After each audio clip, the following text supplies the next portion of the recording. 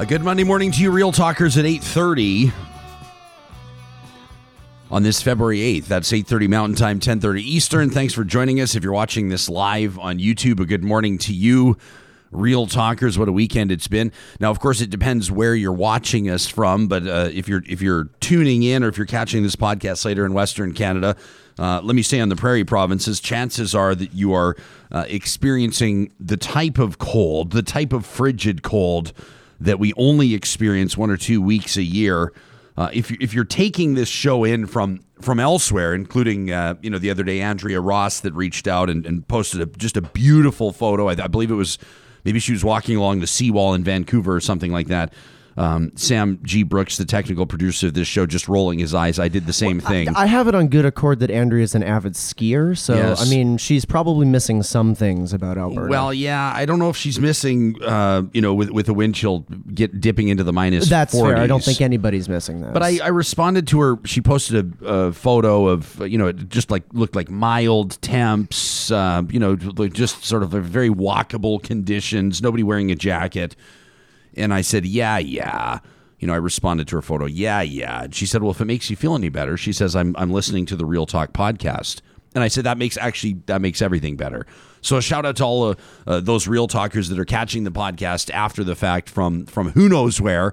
We know that we have regular viewers that are tuning in from Costa Rica. I mean, other locales where they're probably hearing the surf. They probably have their annoying factors at play as well. I mean, I bet you that some of our viewers in Costa Rica are probably, dealing with issues we don't even think about, like tracking sand into the room. They probably go out to take the garbage out. They get sand on the bottom of their feet. They bring that in onto the tile or the hardwood floor. I have to wipe my dog's paws off every time she comes in the house. I would have to be picking sand out of her fur. I don't want to do that. Oh my goodness. Yeah. I mean, that sounds like a nightmare. So actually, we're quite lucky to be in a situation right now that we're in. It's a good positive spin. There. We've just realized about 15 minutes ago that the building that houses the Real Talk studio it has its water off this morning. Now we don't know if that's a burst pipe or that's another. It is extreme times, ladies and gentlemen. These are extreme times, and we'll be here through it all together. We've got a great show coming up in just a moment. It's a busy Monday morning. We're going to be sort of moving at a frenetic clip to a certain degree, moving from one interview to another, and we're going to kick off with political science professor and notable Canadian. He's an expert on Canadian history and politics, and we wanted to reach out to Professor Emmett Macfarlane when we started talking about Canada's next Governor General.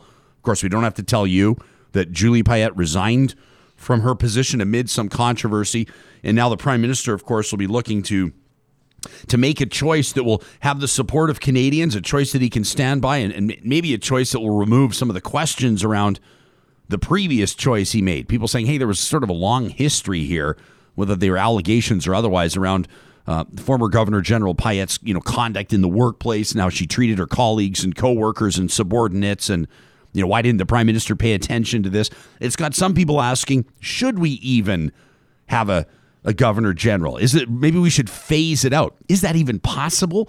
We'll ask Emmett that and more. A little later on today, we're going to be getting into some of your emails. We're going to be taking on some of the news headlines of the day, and including some of the things that are probably flying under the radar a little bit. And that's a big role that Real Talk can play here with regards to covering stories and providing meaningful dialogue around stories that maybe aren't necessarily leading the news headlines. Doesn't mean that they're not important stories. Doesn't mean that people don't care about them. We're going to get into our Y Station question of the week, the results.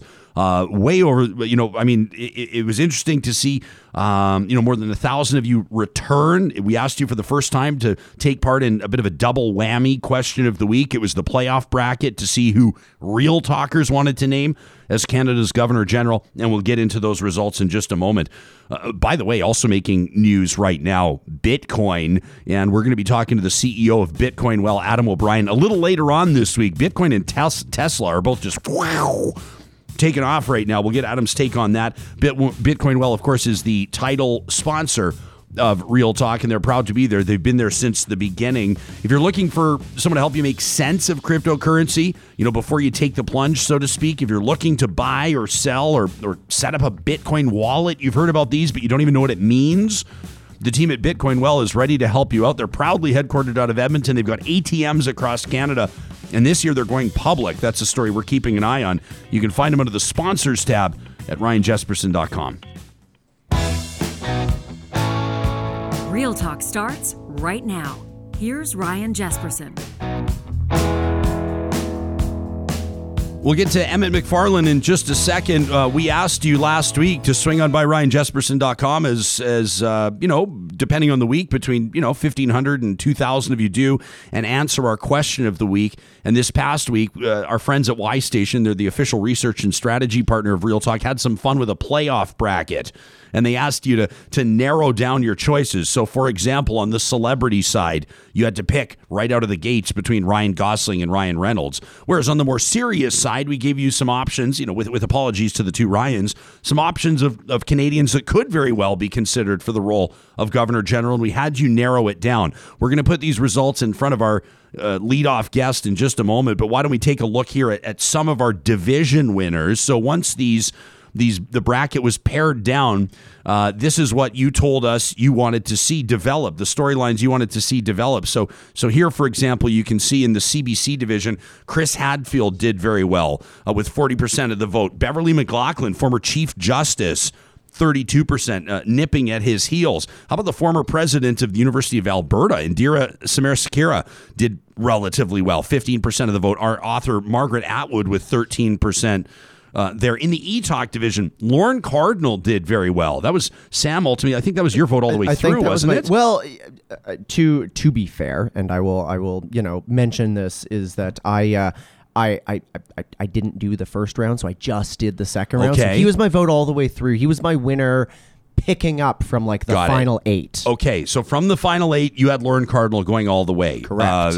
If you look at where he stacked up here, vote-wise, very similar to where Chris Hadfield was at.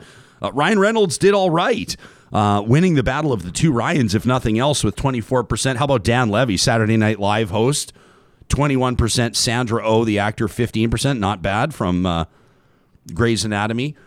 Now, when it came to who should be our next Governor General, here are the final results. Real Talkers, you had Chris Hadfield, former astronaut. You want to see Canada go back-to-back with former astronauts, from Julie Payette to Chris Hadfield, Beverly McLaughlin in second, Indira Samarasekera in third, and then you have that list. You see how that all played down when they got stacked up against one another. It's when the authors and the entertainers the movie stars start to fall off, and Chris Hadfield, Beverly McLaughlin, and Indira Samarasekera, former University president, University of Alberta, an interesting top 3. Let's see what our guest makes of this. Emmett Macfarlane's an associate professor of political science at the University of Waterloo. His research focuses on Canadian politics, constitutional law, and public policy. Emmett, it's great to have you on the show, and thanks for making time for us.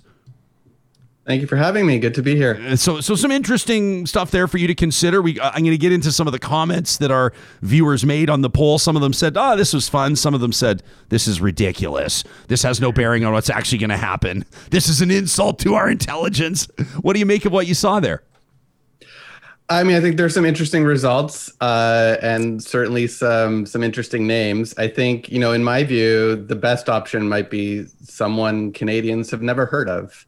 Someone who has kind of spent their lives doing good public service, but who hasn't necessarily captured a degree of celebrity or fame. A lot of recent governors general have been former journalists, former political operatives, or even partisans. My preference would probably be for someone who is not really seeking a limelight and hasn't sought it in the past. Although, that said, some of the names on that list are certainly people who have demonstrated good judgment in the past. And as long as we have a vetting process that matches the import of the office, I'm sure we would be fine. Yeah, well, I wanted to get into that process with you, and I know that you'll be able to help us understand what's changed and what it looks like with the actual process of picking and choosing here. But why don't we get into what got us to this point?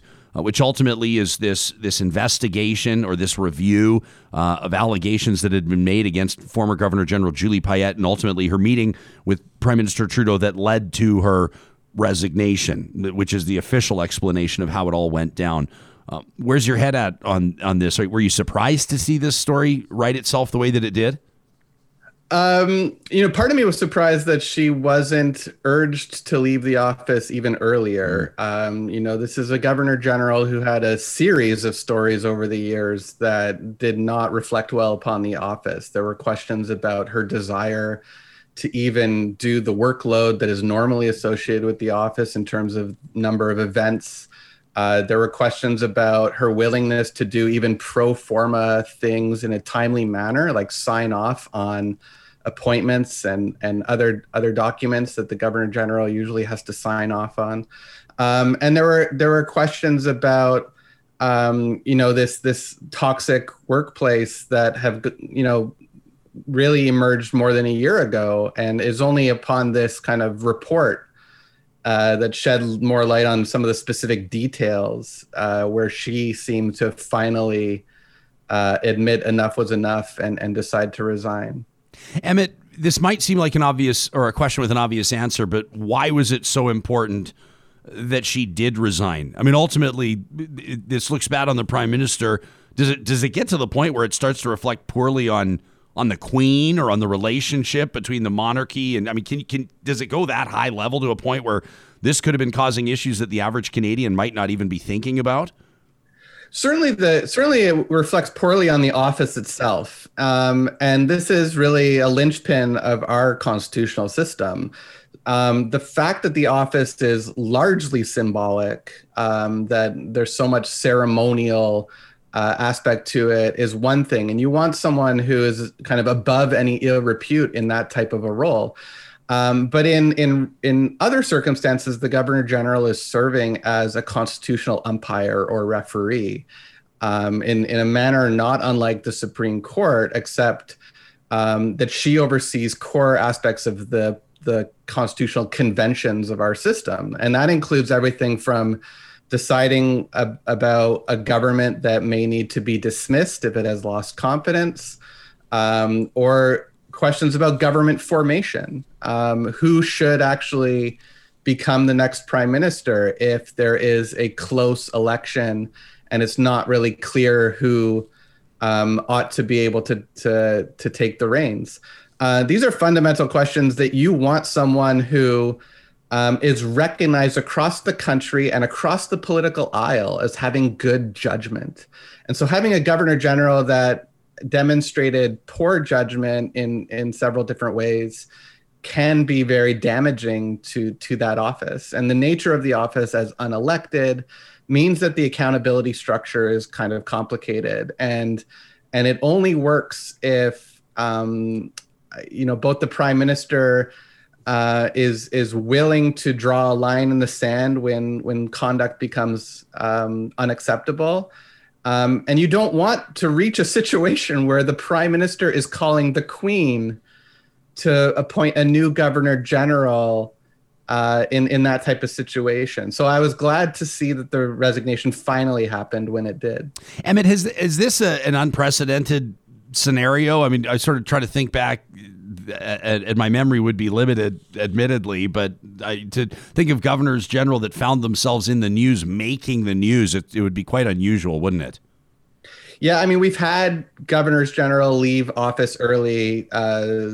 Past governors general have died in office. Some have resigned due to health reasons, or at least left early due to health reasons. This is unprecedented. Having a sitting governor general resign in scandal is a new one for Canada. For sure. So the process here, this vice-regal appointments commission that the Liberals got rid of, how does this impact, or how do you forecast this might impact the choice moving forward? And is it good, or is it maybe not good for Canadians? Yeah, I mean, I think the problem with getting rid of the advisory council on vice-regal appointments was that the Liberal government under Justin Trudeau was actually actively creating new independent advisory commissions for appointments to the Supreme Court of Canada, appointments to the Senate.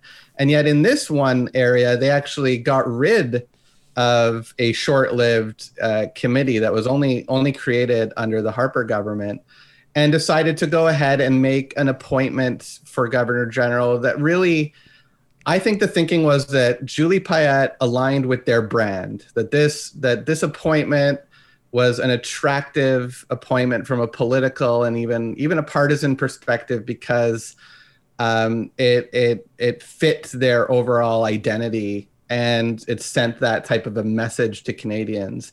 And it's clear that they didn't do the vetting that was required because some of these issues relating to Julie Payette were apparent from her past, from her previous jobs. And only a minimal amount of vetting would have kind of uncovered some red flags, I think. And so it's hard to really assess how the advisory commission would have worked if it had been able to continue. But we probably would have had less of those type of branding considerations involved in the appointment, and possibly arrived at a less politically attractive, but more boring and more safe option at the end of the day. Yeah, so sometimes boring and safe is the best choice. We're talking to Emmett Macfarlane, professor at the University of Waterloo. Emmett, check this out. We asked our Real Talkers responding to our question of the week, all said, do you believe that we need a governor general at all? Look at this. 43% said yes, it's an important part of Canadian governance. 41% said no, it's outdated and unnecessarily ceremonial. 16% said, I don't know. What do you make of the numbers? It's almost a dead split. Yeah, I mean, some of it is, let's be honest, a lot of Canadians rightly don't spend a lot of time thinking about the Governor General, and many don't really fully understand the role and its place in our system. And I think a lot of people tie it directly to the British monarchy and the royal family, right? And so our institutional structure, I think, is a bit distinct from the question of whether this British, quote unquote, foreign royal family has much relevance for Canada. I think if you were to focus on the latter, the answer is almost certainly no. But if you focus on the role of the Governor General in our institutions, it seems to have functioned quite well. And I think that's kind of that's reflective in that split in your poll there. The idea that it kind of depends on how you look at it will really inform what you end up thinking about it. So where do you ultimately see this going? I mean, you've made a couple of notes where you said you think maybe at this point you've referenced sort of the idea of a boring or safe or steady choice, maybe somebody that can fulfill the requirements of the office outside of the limelight, or at least having come up outside of the context of some form of Canadian celebrity. Do you have any lead on this, or do you have a direction you think that this might go? Any speculation around who might be named to this post? Not in terms of specific names, I don't. I think they're going to want to find someone, again, who doesn't have any skeletons in their closet. So I would imagine the due diligence will be ramped up exponentially here. It wouldn't surprise me to see this prime minister select a woman for the role. But beyond that, I have no sense of any names, and I am kind of hoping it's someone that a lot of Canadians has never heard of for those reasons. Emmett, before we let you go, generally speaking, probably the biggest story in Canada right now, at least in the context of federal politics, might be vaccine procurement, distribution to the provinces. The opposition's criticizing the government for how the process has gone. There's been some talk about Canadian companies developing manufacturing here in Canada. Critics saying we're behind the curve on that. If that was one of the initiatives we're going to pursue, we should have done it a long time ago. Generally speaking, you're a political watcher, a political commentator. What's your assessment of how the federal government's done here, and how would you assess the current relationships between the provinces and Ottawa? I mean, on vaccine procurement, it's not necessarily an easy thing to gauge and assess, because it's hard to know how late in the game Canada got in on some of these contracts and whether that has impacted the numbers of vaccines we've been able to receive, and how much is just out of the government's control. The European Union deciding to kind of put export controls on vaccines. I don't think another government would have necessarily been able to do much about that if they were in the Liberals' shoes. So it's hard to assess.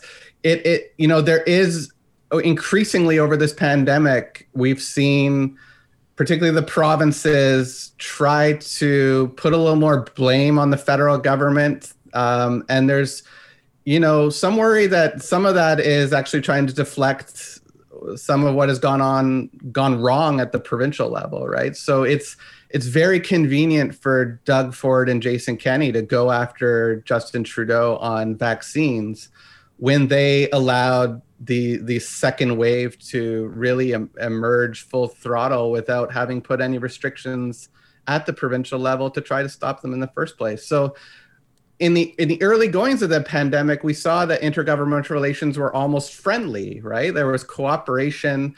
Doug Ford was complimenting Chrystia Freeland. And some of that has now been worn down as we realize kind of how long this is going to drag on. And it's back to a bit of a status quo of buck passing and blaming on both sides. How are you managing your day-to-day affairs these days with regard? I mean, there's big stories in certain provinces, Ontario among them, that are reopening to a certain degree. Alberta's reopening a bunch of stuff today. This amid these new strains and some people saying they're bracing for a third wave. At a personal level, how are you making your decisions? Well, we have a 4-year-old at home. We had decided in the fall not to let her start junior kindergarten at school. So she has been doing remote junior kindergarten on her tablet since September. We are in some ways lucky to be able to do that. We're both my wife is also a professor. We can both work from home, but we're splitting our days. So I'm, in terms of work, I'm at half capacity because half of my day is spent with my daughter. We kind of plan for that to continue for these next few months until hopefully vaccines ramp up. And otherwise we just try to, stay at home and not engage in unnecessary activity. And we kind of wish all Ontarians would do that as much as they can. Can we assume, we always like to ask our guests about their Zoom backgrounds. Is that the brilliance of your daughter behind you? Is that a cactus? Good guess. It is actually a dragon, a fire-breathing dragon. Oh, and yes, that is some of her artwork. I can see it there. Well, there you go. It's beautifully done. Emmett Macfarlane, in addition to being a proud papa, and associate professor of political science with a specialty in Canadian politics, constitutional law, and public policy at the University of Waterloo. Been looking forward to talking to you for a long time. Thanks for doing the show. We appreciate it. Thank you for having me. You bet. Taking a look at what Real Talkers are saying here on the live chat. I see, some people are nominating their own. There was a write-in option on our question of the week last week, presented by Y Station. Want to let you know that of the names that were excluded on this, actually, you know what I'm going to do? I'm going to do what they teach us to do in broadcasting school. I'm going to say, in a minute, we're going to tell you who the top write-in candidate was. In other words, not listed on the bracket. Yeah, hook. But right now, we want to remind you that the team at Dairy Queen has you covered at their 6 locations in Northwest Edmonton and Sherwood Park. Covered for what, you ask? Covered for Valentine's Day, which is going to be here before you know it, in less than a week. So if you would love to make the day of your loved ones, swing on by one of these 6 Dairy Queens, Northwest Edmonton and Sherwood Park, and pick up one of these Cupid cakes. It's a 2-person shareable blizzard cake for $16.49. That's right, less than $17, all the way up to Valentine's Day. The flavors are red velvet cake, choco cherry love, and Oreo, available, as mentioned, all the way up to February 14th. Also want to give a shout out to all of the viewers, the listeners that are tagging us in your tweets, your photos, that your Clean Air Club packages have arrived at your front door. Got another couple of them yesterday. Those of you that have signed up at cleanairclub.ca to get your furnace filters, to stay on track, to make sure that you save money and your family breathes easier. We love knowing that you're doing that for yourself, that you're cleaning up the air in your house by taking that simple step. And we love knowing that you're supporting a business that's supporting this show. So keep the tweets, keep the photos coming. And again, you can sign up there at cleanairclub.ca. So as mentioned, the new question of the week is up. This week, we're asking you about Wall Street. We're asking you about cryptocurrency. We're asking you about your confidence in the markets. You can find that question, of course, all of this prompted by the GameStop story. The question ready to be answered as of right now at ryanjesperson.com under the question of the week. But Sam, it was interesting to see. So the top write-in nominee, in other words, not listed on our bracket, but written in by the most Real Talk viewers and listeners, was Rick Hansen. I'm not surprised in the least. I'm not, no. And I mean, that came up a lot yesterday, too. We were also talking a lot about how I think Murray Sinclair was also a very popular write-in as well. Yeah, right? Murray Sinclair, Rick Hansen. It was interesting Rick Mercer was another really, really popular one. Rick Mercer, yeah. I wonder if, Rick Mercer is one of those guys where he's made his career as an entertainer, very articulate, intelligent, but you can also see him, he would shine incredibly in that role. Like for people that would say, well, he's a comedian, would he bring enough substance to this role? I think that Rick Mercer would be amazing. Yeah, but like he's a comedian who spent his life following the government. Like, I mean, to make fun of the government, you have to understand the government. Yeah. And that's sort of been his role. I mean, it's the same way that I'd say, someone like a Stephen Colbert or a Jon Stewart is actually unbelievably well poised for that type of a role. Not that they necessarily want it, but just by nature of having to be that in the weeds on how you understand the inner workings of government. You naturally are poised to take on something like that. Yeah, let's get to some of the open-ended comments here. One viewer said, as things stand, we definitely need a governor general. We can't simply not appoint one and leave everything else as is. But in the longer term, I'd be supportive of exploring some options to fully detach from Queen Elizabeth. Another listener said, this was a fun exercise. Thank you for the distraction. Another says we need to end connections to our colonial past.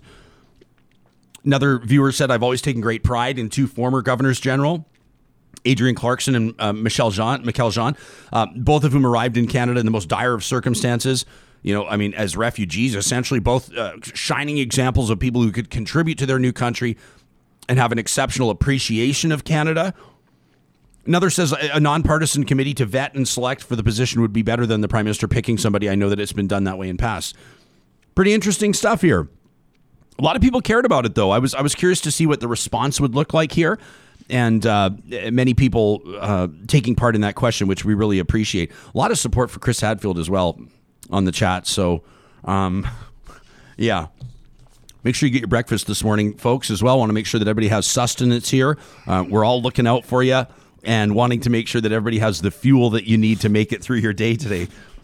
We're having a little bit, for people that are streaming us live audio on Mixlr that aren't watching this, they're going, why is... They have no idea what's going on. Yeah. This is a great reminder that coming up on March 5th, the team at Friesen Brothers is going to be opening the doors to their 15th Alberta location right here in South Edmonton, just off the Anthony Henday. So they've got these amazing, my wife loves it there. They've got like kind of their root cellar area, which is a really neat way to, pick out the scallions and the onions and the potatoes you need. They've got their baking section, so you can pick up whatever you need. If you're going to do fabulous baking like raisins or flour, sugar, whatever you need for that perfect cinnamon bun, or of course you can just leave the cinnamon buns to them. Friesen Brothers is Alberta grown and Alberta owned. And that store, again, opening its doors on March 5th. Want to remind you today that you can save $70 off your internet, electricity, or natural gas bill if you go to parkpower.ca and sign up right now. Commercial, residential, doesn't matter. The deal fits for both if you use the promo code 2021-Real Talk. 2021-Real Talk at parkpower.ca. They've been in business proudly for coming up on 10 years in Alberta, and they make a commitment to share 10% of their profits with nonprofits in their own backyard. It's an awesome way to demonstrate they care about community at Park Power. Let's take a look at what's making news today.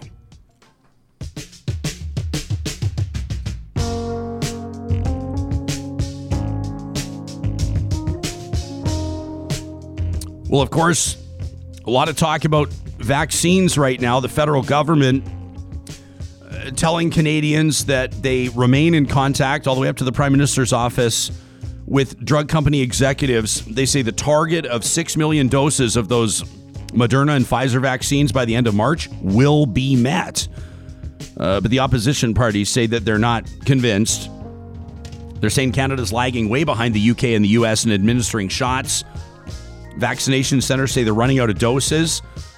Federal NDP health critic Don Davies says his party wants government to release the contracts that they signed with vaccine makers, say they want to see more transparency. Meantime, when it comes to vaccines and these new strains that we talked to Dr. Lenora Saxinger about last week, if you missed that, you can find it on our podcast or anywhere. Of course, our YouTube channel is a great place to track down interviews. The AstraZeneca vaccine, it's due to arrive here in Canada soon.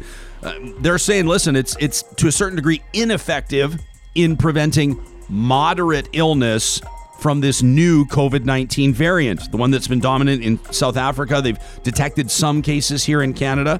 Now, South Africa reacted to this by suspending a planned rollout of AstraZeneca doses. It had planned to begin those vaccinations this week, but scientists are saying that AstraZeneca's vaccine may still be effective in preventing severe illness and death. Early trial results, they say, are insufficient. And of course, these are the stories we're following. We'll keep you posted on this. And finally, on the gridiron, a shout out to the Tampa Bay Buccaneers. Tom Brady, 7 Super Bowls. Here in Canada, football fans are paying attention to a different story. The Edmonton football team has announced its finalists when it comes to the name that the team will carry moving forward. Of course, a name change had been long discussed, and the team taking that step in this past year. The finalists here, the names: Evergreens, Eagles, Elkhounds, Eclipse, Elk, Evergolds, or Elements. Now, Sam Brooks, the producer of this show, you've told us in past that you consider yourself to be a fan of Edmonton's football team. Huge fan. Fan. I've been going to Commonwealth since I was 4 years old. Okay. Yeah. So the guy has a vested interest here. Did any of those 7 names jump out at you as one that inspires you? So there's selfishly, I try to think of a multi-syllable name that you could just slide into the fight song, because like that's important to me. It's we gotta make sure that it fits there. Elkhounds came out of nowhere. And I was just like, I kind of like, because I thought elk was just a little too short and choppy, but I also I like that it's an animal that's like very native to this area of the world and would be a really good one. But but elkhounds is like, I don't know very much about elkhounds, but that one intrigues me. Yeah, I'm not sold on any of these. Evergreens, I think, I don't even know why that's on the list. Yeah, the Edmonton Evergreens. Although, and maybe I need to stop thinking about the tree and think more about red-black scenario. They've been the green and gold forever, so they're evergreen or something like that. You know what? Yeah. Okay, my all-time, I think, favorite sports team name that is quite literally just a color is Laval Rouge et Or, because it's in French. It just sounds it just means red and gold, but it's so beautiful. Yeah, I mean, how many? This from a football league though that had 2 teams called the Rough Riders when they only had 8 teams. So 25% of the league was called the Rough Riders. But how many teams can you have that are named the colors of their jerseys? Yeah, that gets to be. I mean, because the funny thing is, we're always going to just sort of refer to them colloquially as the green and gold, anyways, right? So it's I feel like it's a little on the nose to put the colors right there in the name of the team. But this is probably why I'm not the one naming the team. Michelle says kind of like Eclipse or Evergold. Yuri says the Elk has the most upside for merch and revenue potential. I can see Kaylin likes Eclipse. Mercedes, the Edmonton capital X's. Yeah, that's not. You got it out of Sam. There you go. Mark says Elk is the only other name they had, oddly enough, because their name was inappropriate. Blake says Edmonton Empire didn't even make the final list. LOL. I think people were feeling that Edmonton Empire was a little colonial. Had a bit of a colonial feel to it. It kind of feels a little bit like we took away one colonial name and we just sort of doubled down on colonialism if we went that way. So yeah, I think they dodged a bullet on that one. Edmonton Esquires, Edmonton Everything, Edmonton Excellence. Alberta Stan says, what about Edmonton Energy? Now, there had been a basketball team called that. I thought, Sarah, the Edmonton Existential Crisis. The Edmonton Egalitarians, says Mike. Alberta's, Edmonton Energy is getting some votes here. I'm a little surprised Edmonton Energy wasn't on the list. It seems to be an obvious one. It's an obvious shot at Calgary too. Like, How you know so? what I mean? Well, I mean, Calgary likes to, wasn't their team, their city slogan like "Feel the Energy" for a while? And, like, Right. Calgary sort of like tries to pride themselves as being like the energy city, and so I feel like even though their team is the Stampeders, naming the Edmonton team the Energy would just kind of it'd be a little jab at our friends good. down south, which is exactly what we need. You should troll them. Paul thinks the Edmonton the Edmonton Expos, maybe. The Edmonton Talus Domes. We're getting very regional here in our conversation. Talus Dome, of course, the big silver balls, the art installation that at least one mayoral candidate, I'm sure, will promise to remove if he wins. Chris says, please, not the Energy. Pretty please, Patrick, the Edmonton Equalizers. Okay. So everybody's split. There's not one name that jumps out here. What I would say to this list of 7, and I know that it's a tough assignment to rename a sports team, because not everybody's going to be happy, and not everyone will be happy until everyone's happy, right? Until everyone just says, okay, fine, we're moving on, here we go. Yeah. I think Edmonton Elk, I can see, I mean, this actually sounds, now that I think about it, very dangerous, but I was thinking, how, like, for example, Saskatchewan fans wear the watermelons on their heads. Oh, yes, I see where this is going. Right? So an elk rack, yeah. The marketing potential around elk racks is great, but obviously the fans behind you, the people beside you, this could be... Well, what if they were made of foam? You just wear big foam elk racks. Yeah. That'd be fine. Or do you limit people? Do you do officially sanctioned? Like, I don't think they do in Saskatchewan officially sanctioned watermelon helmets. I think everyone brings their own. You have to buy your watermelons from this bin at the grocery store, right? because these are the official riders' watermelons. Yeah, so people are going to want to bring in their own elk racks, and I'm getting all kinds of crazy ideas. I don't know if this is going to work or not, but we'll see. So they say that's the list of 7. All right, let's get to some serious business. Now, you heard us checking in with communities across the province of Alberta a while ago as the province was getting set to make changes that it had said it was going to make to 911 dispatch across Alberta.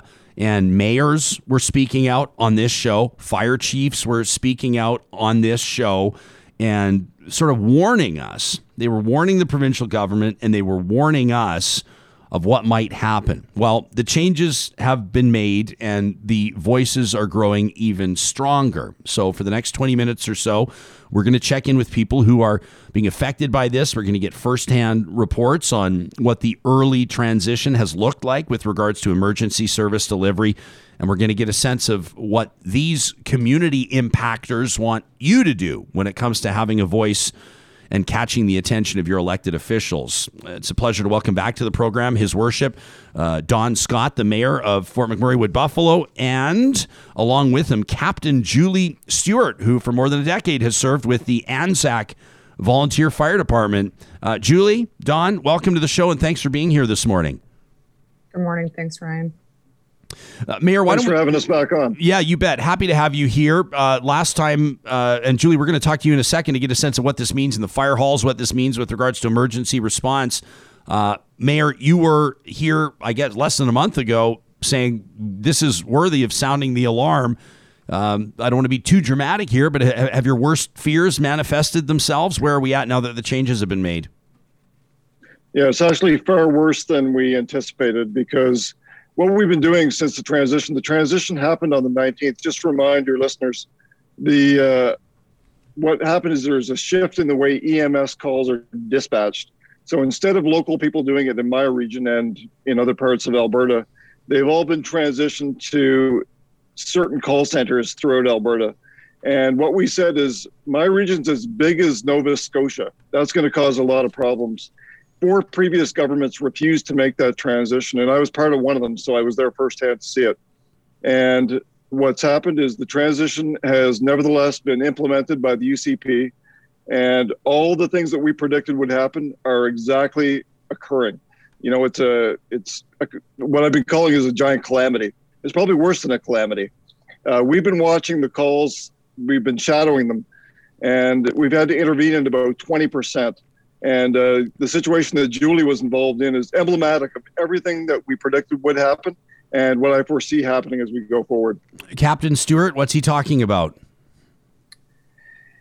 So as he mentioned, AHS took over centralized dispatching on January 19th.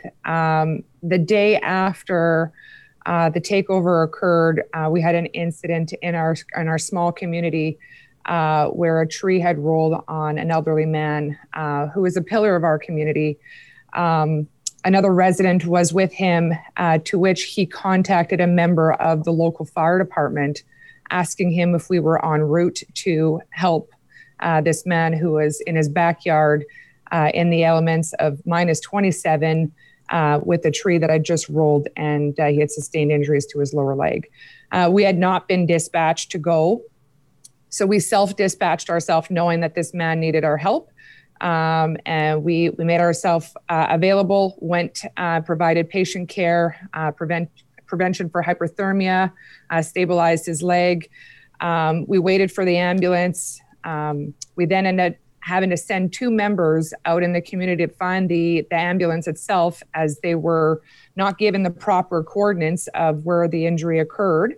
And then our members had to guide the ambulance to this 76-year-old man that was laying in his backyard with a double fracture to his lower leg. So had somebody not followed up, had you not self-dispatched, who knows how long this guy would have been laying there? Who knows what the consequences would have been? I would imagine that a spokesperson might say, yes, early issues, crossed wires won't happen again. Have you seen other examples here? Was this a one-off, or is this indicative of a bigger problem? Right. So certainly we were all kind of a little, okay, here we go. We're no longer under our local dispatching. So it was, the day after. So we thought likely hiccups, maybe a few clunks along the way. But sadly, it wasn't just that one call. We had another very serious incident occur on January 29th, where a youth in our community was involved in a snowmobile accident. And he was left outside in the cold for over an hour before an ambulance came out from Fort McMurray. To add to that, the ambulance came out cold, which in our terms would mean no lights or sirens. So they obviously did not know how to prioritize this call and the severity of the injuries that the individual had sustained. And once that ambulance made patient care contact, obviously wondering where their local fire department was in the community of Anzac, 50 kilometers away from Fort McMurray, they had to dispatch another ambulance from Fort McMurray, ALS, Advanced Life Support, to provide patient care. So the delay was astronomical, and he was airlifted to Edmonton. It's close to home for me. He is the family friend. And so it's just very sad. I just don't want to see this happen to anybody else in my community. I don't want this to happen to anybody else within the region of Fort McMurray. So, Mayor, you've sent another open letter to the province. It's co-signed with the mayors that you were here on the show with previously, Mayor Nenshi down in Calgary, Mayor Spearman, who we're going to talk to in a minute, out of Lethbridge, and Mayor Veer out of Red Deer. Do you think that anecdotal evidence like fire captain's telling us about is enough to catch the attention of the province? Do you get a sense that you have a captive or open-minded audience with the government? Where is this at right now? Surprisingly, we have not been met with an open mind at all. They are very closed-minded, very determined to impose this no matter the human cost, because we have been talking about this for 6 months. We've been predicting this. Right after the transition, they said the transition is very smooth. Everything went great with no incidents. And these events that we're describing, and these are not the only ones, just to be clear, we've had to intervene in about 20% of the calls. There's lots of other examples, but these are two that are pretty dramatic. The government has refused to make any changes. The government is in fact going the opposite direction, saying how great it is. And what they've been doing instead is saying that the people who are talking about these problems are lying. That's effectively the letter and the comments that we've been receiving from the government. So it's very disappointing. It's a very disappointing path for this government to take, and I think the residents of this region have a lot to be upset about.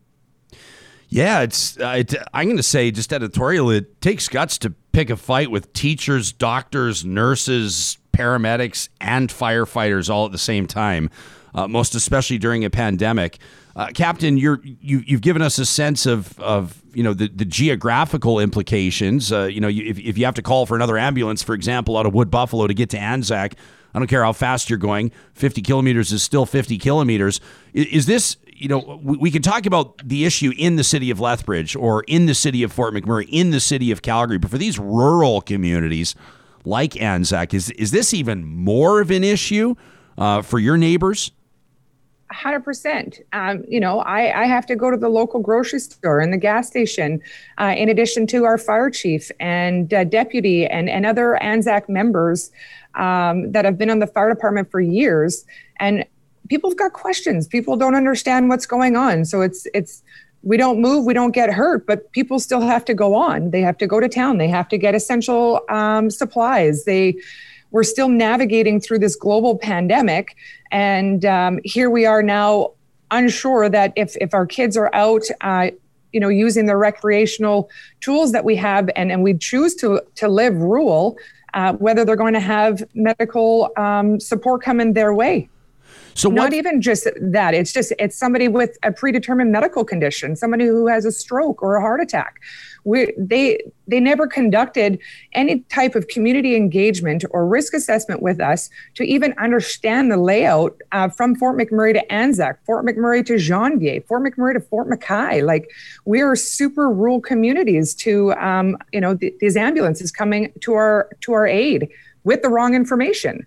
To give us a sense of how dispatch worked before, Julie, were these operators people that lived in these communities? I mean, these people like you just described these secondary highways. Were they traveling these secondary highways on their way to work at the dispatch center? Is that how local these professionals were in past?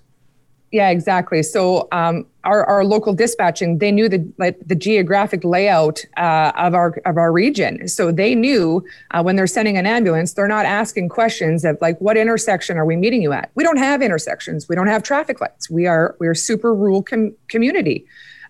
So they understand when they're sending out an ambulance, they're sending a mile marker.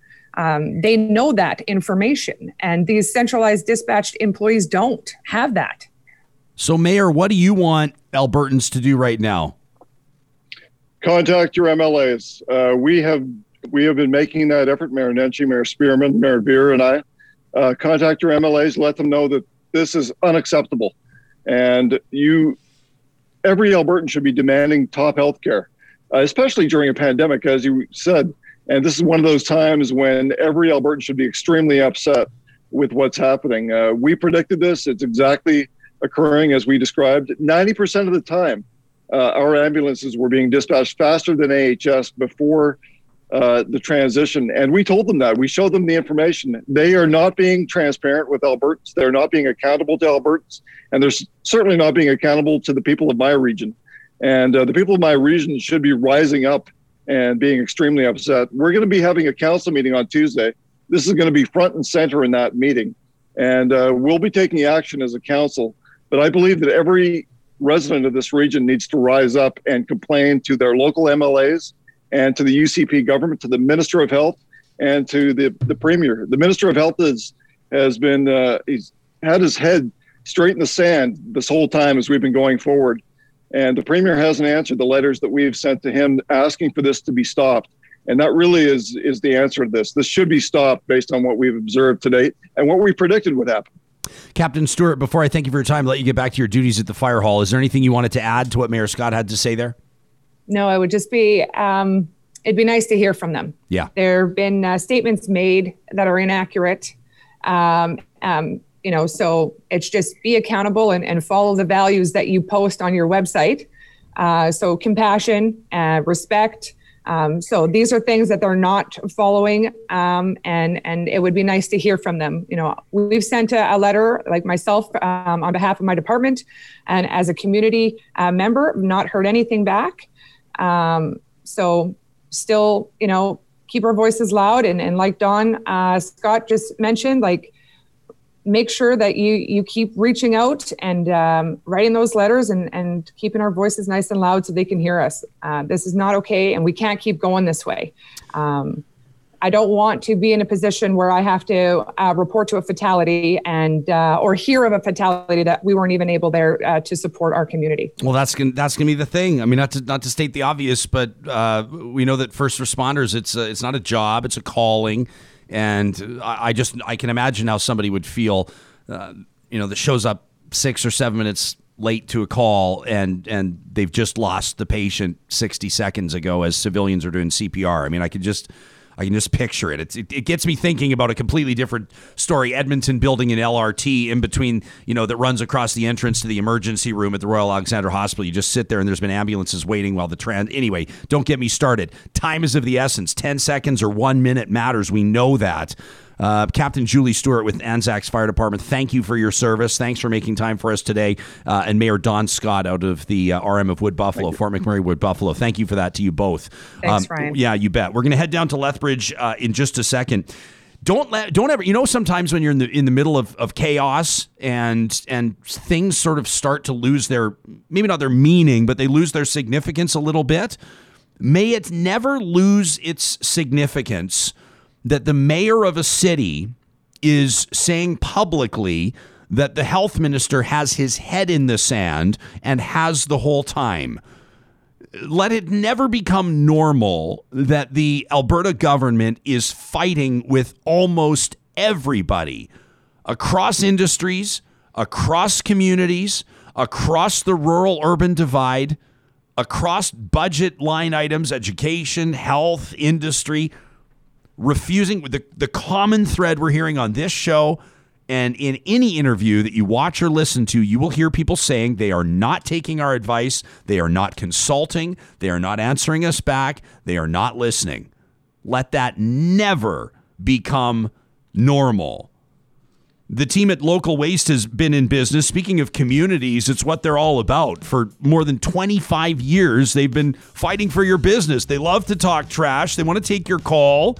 Whether you're a small business or a big operator, hotels, grocery stores, shopping malls, they want to come up with a solution that allows you to increase the level of service that you receive and decrease the bills that you're paying. It's what they're all about, going up against the big faceless garbage guys. And they want to talk trash with you today. You can give them a call, Chris or Lauren, at 780-242-9746, or check them out online at localwaste.ca. Also, a shout out to the team at Westworld Computers today. You may be looking to upgrade your Apple Watch, your iPhone, your tablet. Maybe you want to pick up a new iPad or a MacBook Pro, but it's not in the budget to go brand new. Well, they've got their refurbished, and of course, they tack a little extra warranty onto that. The previously owned products that they're proud to make available to Westworld customers. They've been building these customer relationships as a family-owned business for more than 40 years. So if you're looking to upgrade on a limited budget, they can work with you.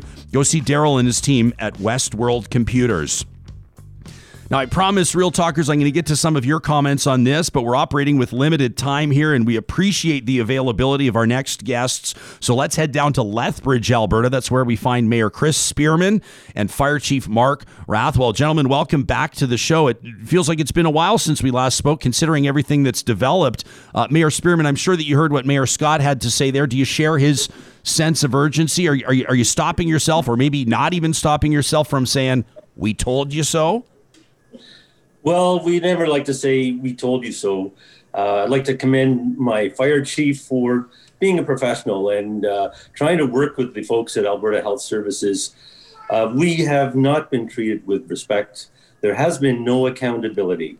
There's been no meaningful effort on behalf of the leadership. I'm talking here about the chief paramedic, Sandbeck, and Dr. Bernie Yu from Alberta Health Services, right up to the minister. They really have indicated no willingness to work with us on these issues. So we've identified a whole series of things, and I'm going to say it because I'm the politician. And, our chief has to work with Alberta Health Services. He's trying to resolve these things. But since the implementation of centralized dispatch, we've seen increased response times, wrong addresses. Sometimes similar addresses in the city are confused, so we're in the wrong geographic quadrant. ALS support to engines sometimes are not even being dispatched or not being dispatched efficiently. So, we're seeing a lot of risky situations, lower levels of service, and we believe that lives are in jeopardy. So I think Chief Paramedic Sandbeck, when we complained and when we had our joint message a couple of weeks ago, his response was, these mayors are lying. We know this isn't true. This is our system. And I beg to differ. He says that he's got access to data from the system. Well, Albertans pay for that system. It's not his system. That system is there to safeguard all Albertans. When we report deficiencies with the current levels of service, we should get a response. Our chief is being very polite and very diplomatic. We're not getting a response. When we identify issues, there is no response. So I am agreeing with Mayor Scott. There's no accountability. With something as important as ambulance response, shouldn't there be measures of effectiveness? Shouldn't the public know when the system fails and what the efforts are, what's being put in place to fix that? Because right now, none of that exists. Chief Rathwell, there's been some time that's passed now, I suppose, for you to get a sense of what the new reality looks like. I can already imagine that spokespersons that would advocate for or explain or justify the change would say, hey, listen, there have been some bumps in the road. There have been some hiccups. What have those looked like from your end? What have they looked like for the firefighters down in Lethbridge? So we actually look at this several different ways. Yes, there's been problems and issues, and those issues translate to risk. And risk in my community is a tough thing to swallow when we're actually taking a step backwards, it feels like, in the service delivery model that we've been providing to our community and to the citizens around us. So we have seen lots of wrong addresses. Yes, we've seen lots of delayed responses. We've seen our integrated model not used in the most efficient way it can be. And when I say that, it's our medical first response group, and I can echo this for all the communities that have this. That is the Band-Aid holding a lot of folks together. So when the ambulances are busy and unavailable or delayed because they're coming from 20 minutes plus away, it's that medical first responder, no matter what community we're in, that's responding, that knows their job and can go out and help stabilize those situations. And when you're not using that efficiently or effectively, that's a delay, that's a risk, that's a concern for myself, for my community, and certainly you've heard it echoed from all the mayors as well. Mayor Spearman, are there other implications here with regards to not just response times or not just service to civilians, confusion around calls, wrong directions, unfamiliarity with territory? Is there a revenue implication here for these cities, including Lethbridge, when you lose the ability to contract out these services? Have these Alberta cities lost revenue? We haven't lost revenue. In fact, we were prepared to pay for the service to maintain the higher level of service, but our offers fell on deaf ears. So we believe there'll be added costs in the future as we'll be forced to separate the ambulance service and the fire service going forward because we haven't been receiving additional ambulance services as our city has grown. So we're building a new fire hall in West Lethbridge, and there's been no commitment to provide an ambulance there. So we'll have to move an existing ambulance to that fire hall in an effort to serve almost half the population of the city of Lethbridge. So where does this go from here? Like if you're sounding the alarm, so to speak, and not getting any response and you feel like nobody's listening, I mean, Chief, let me ask you this first. Like, how do you, here you are doing interviews, but how do you ramp this up? And ultimately, how do you get the change made that could be a matter of life and death, the change that needs to be made? So I guess what's been great is both our mayor has done a great job leading us through this. He's going to take that political route and manage that part of it. I'm going to take the operations side of the business, and that's the part I'm going to dig into, and I have been digging into. My whole staff has been digging into. We're watching the patterns that are emerging, which we knew were going to happen, and we're seeing some that surprisingly caught us off guard a little bit. And we're monitoring all those. We're reporting those through the correct procedures that we're supposed to use. And we're trying to come up with some solutions out of the box to try to help make this sort of new norm. I hate using that term, by the way. It seems to be a 2020 catchphrase, but we want to take those learnings and some of these out-of-box ideas and share them with our counterparts to see if this is a solution that we could maybe make this better overall. Because I believe we have to work together. We don't have a choice. But I do believe that there's opportunity in here where we can try to influence and hopefully share our efficiencies and some of our ideas to try to make the system overall better. And Mayor, you've announced already that you're not going to be seeking re-election. I don't know if that impacts how you treat this or not. Some might say you can leave it all out there on the field, although I might suggest that if you were seeking re-election, you'd probably treat it the exact same way, considering the implications here for the people of your community. So how are you? What direction are you going to take this in? Well, I'm the mayor until the third week in October. And I'm going to continue serving as the mayor, and I'm going to be advocating for my community. Our chief is being a professional. He's trying to work through the existing processes. All the information that's being communicated is being communicated in one direction. That's from the city to Alberta Health Services. And we're just not getting the response back. There's no indication that they're prepared to improve the system. They're just prepared to impose it. And I find that disappointing, and I think that's a really poor attitude. I think there needs to be a commitment from the Alberta government that they're going to provide the highest level of service. And to this point, there's been no assurance, no credible assurance that they're willing to do that. Mayor, Crazy James on our text line is wondering if the AUMA would have any role to play here. Is this on Mayor Morishita's radar? Is the AUMA talking about this? Can you help us non-politicos understand how that would work? Well, yes, we've communicated both with the AUMA and the RMA, which is the Rural Municipalities of Alberta, and both are supporting us. They are both saying that we have a valid case, we provide the highest level of service, and the government should be listening to us. But the AUMA and the RMA have similar issues in different areas where the government is not prepared to listen to us. And as I said the last time, here we have a government made up primarily of people who were not in government prior to 2 years ago. So I think Rick McIver and a few others are the few experienced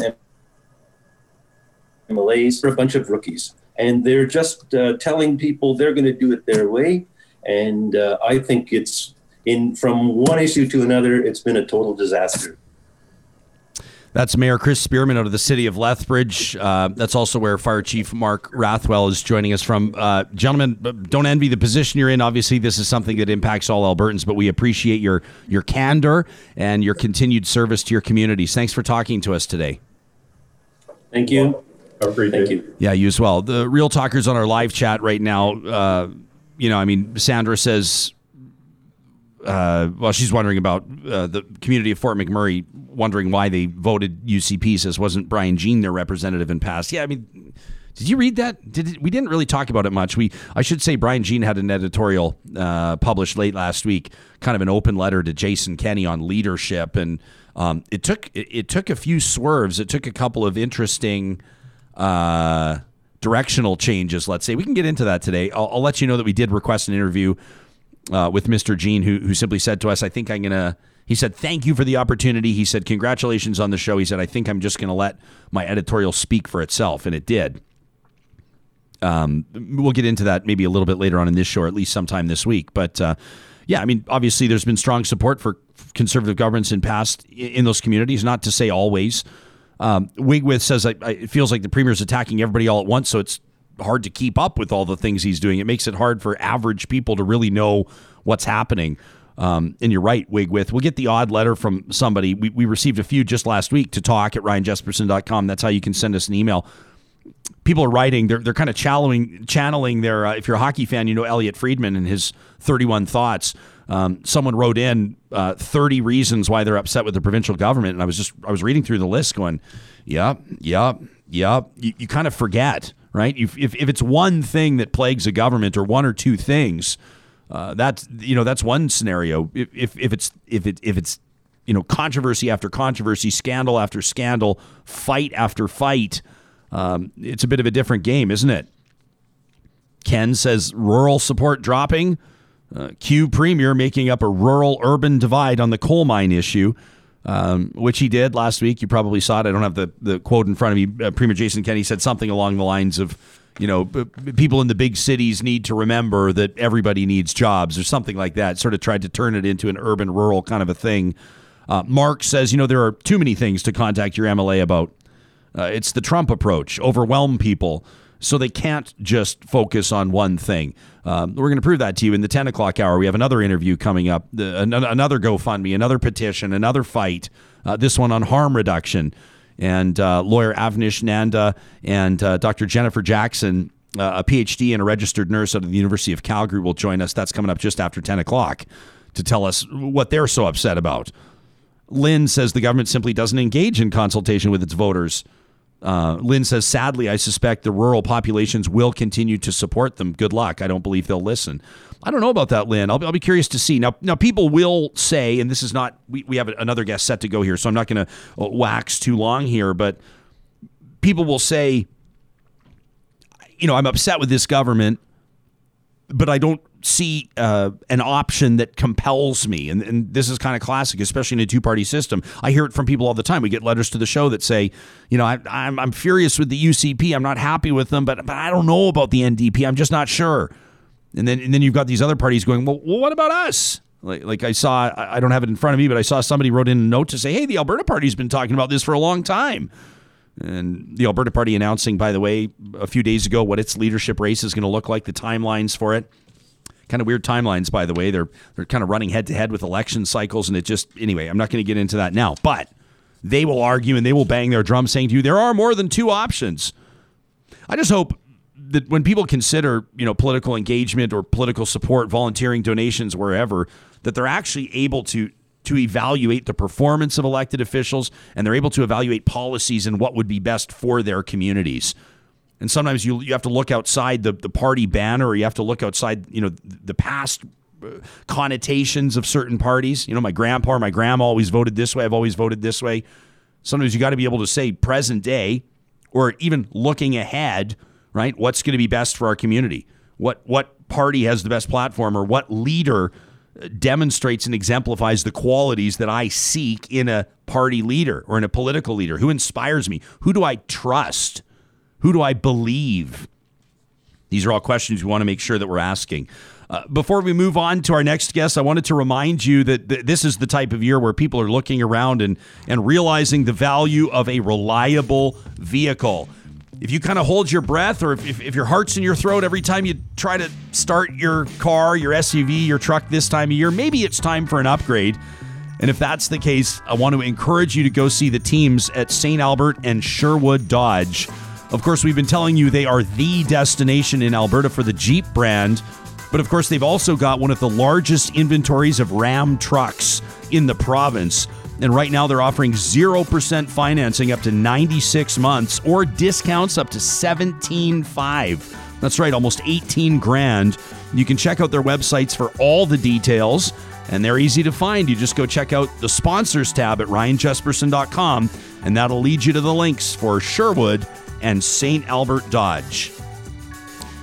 Well, this next conversation, I mean, these are the types of conversations that we tell you that we're open to all the time. And the show, when we say something, we mean it. And so that's why I'm excited to welcome our next guest. She was tweeting over the weekend. I listened to the roundtable for Friday's Real Talk, and I want to say something about having a panel that talks about Aaron O'Toole as a possible prime minister in 2021. That was Harman Kandola that made that pick. And then celebrates listing the Proud Boys as a terrorist group.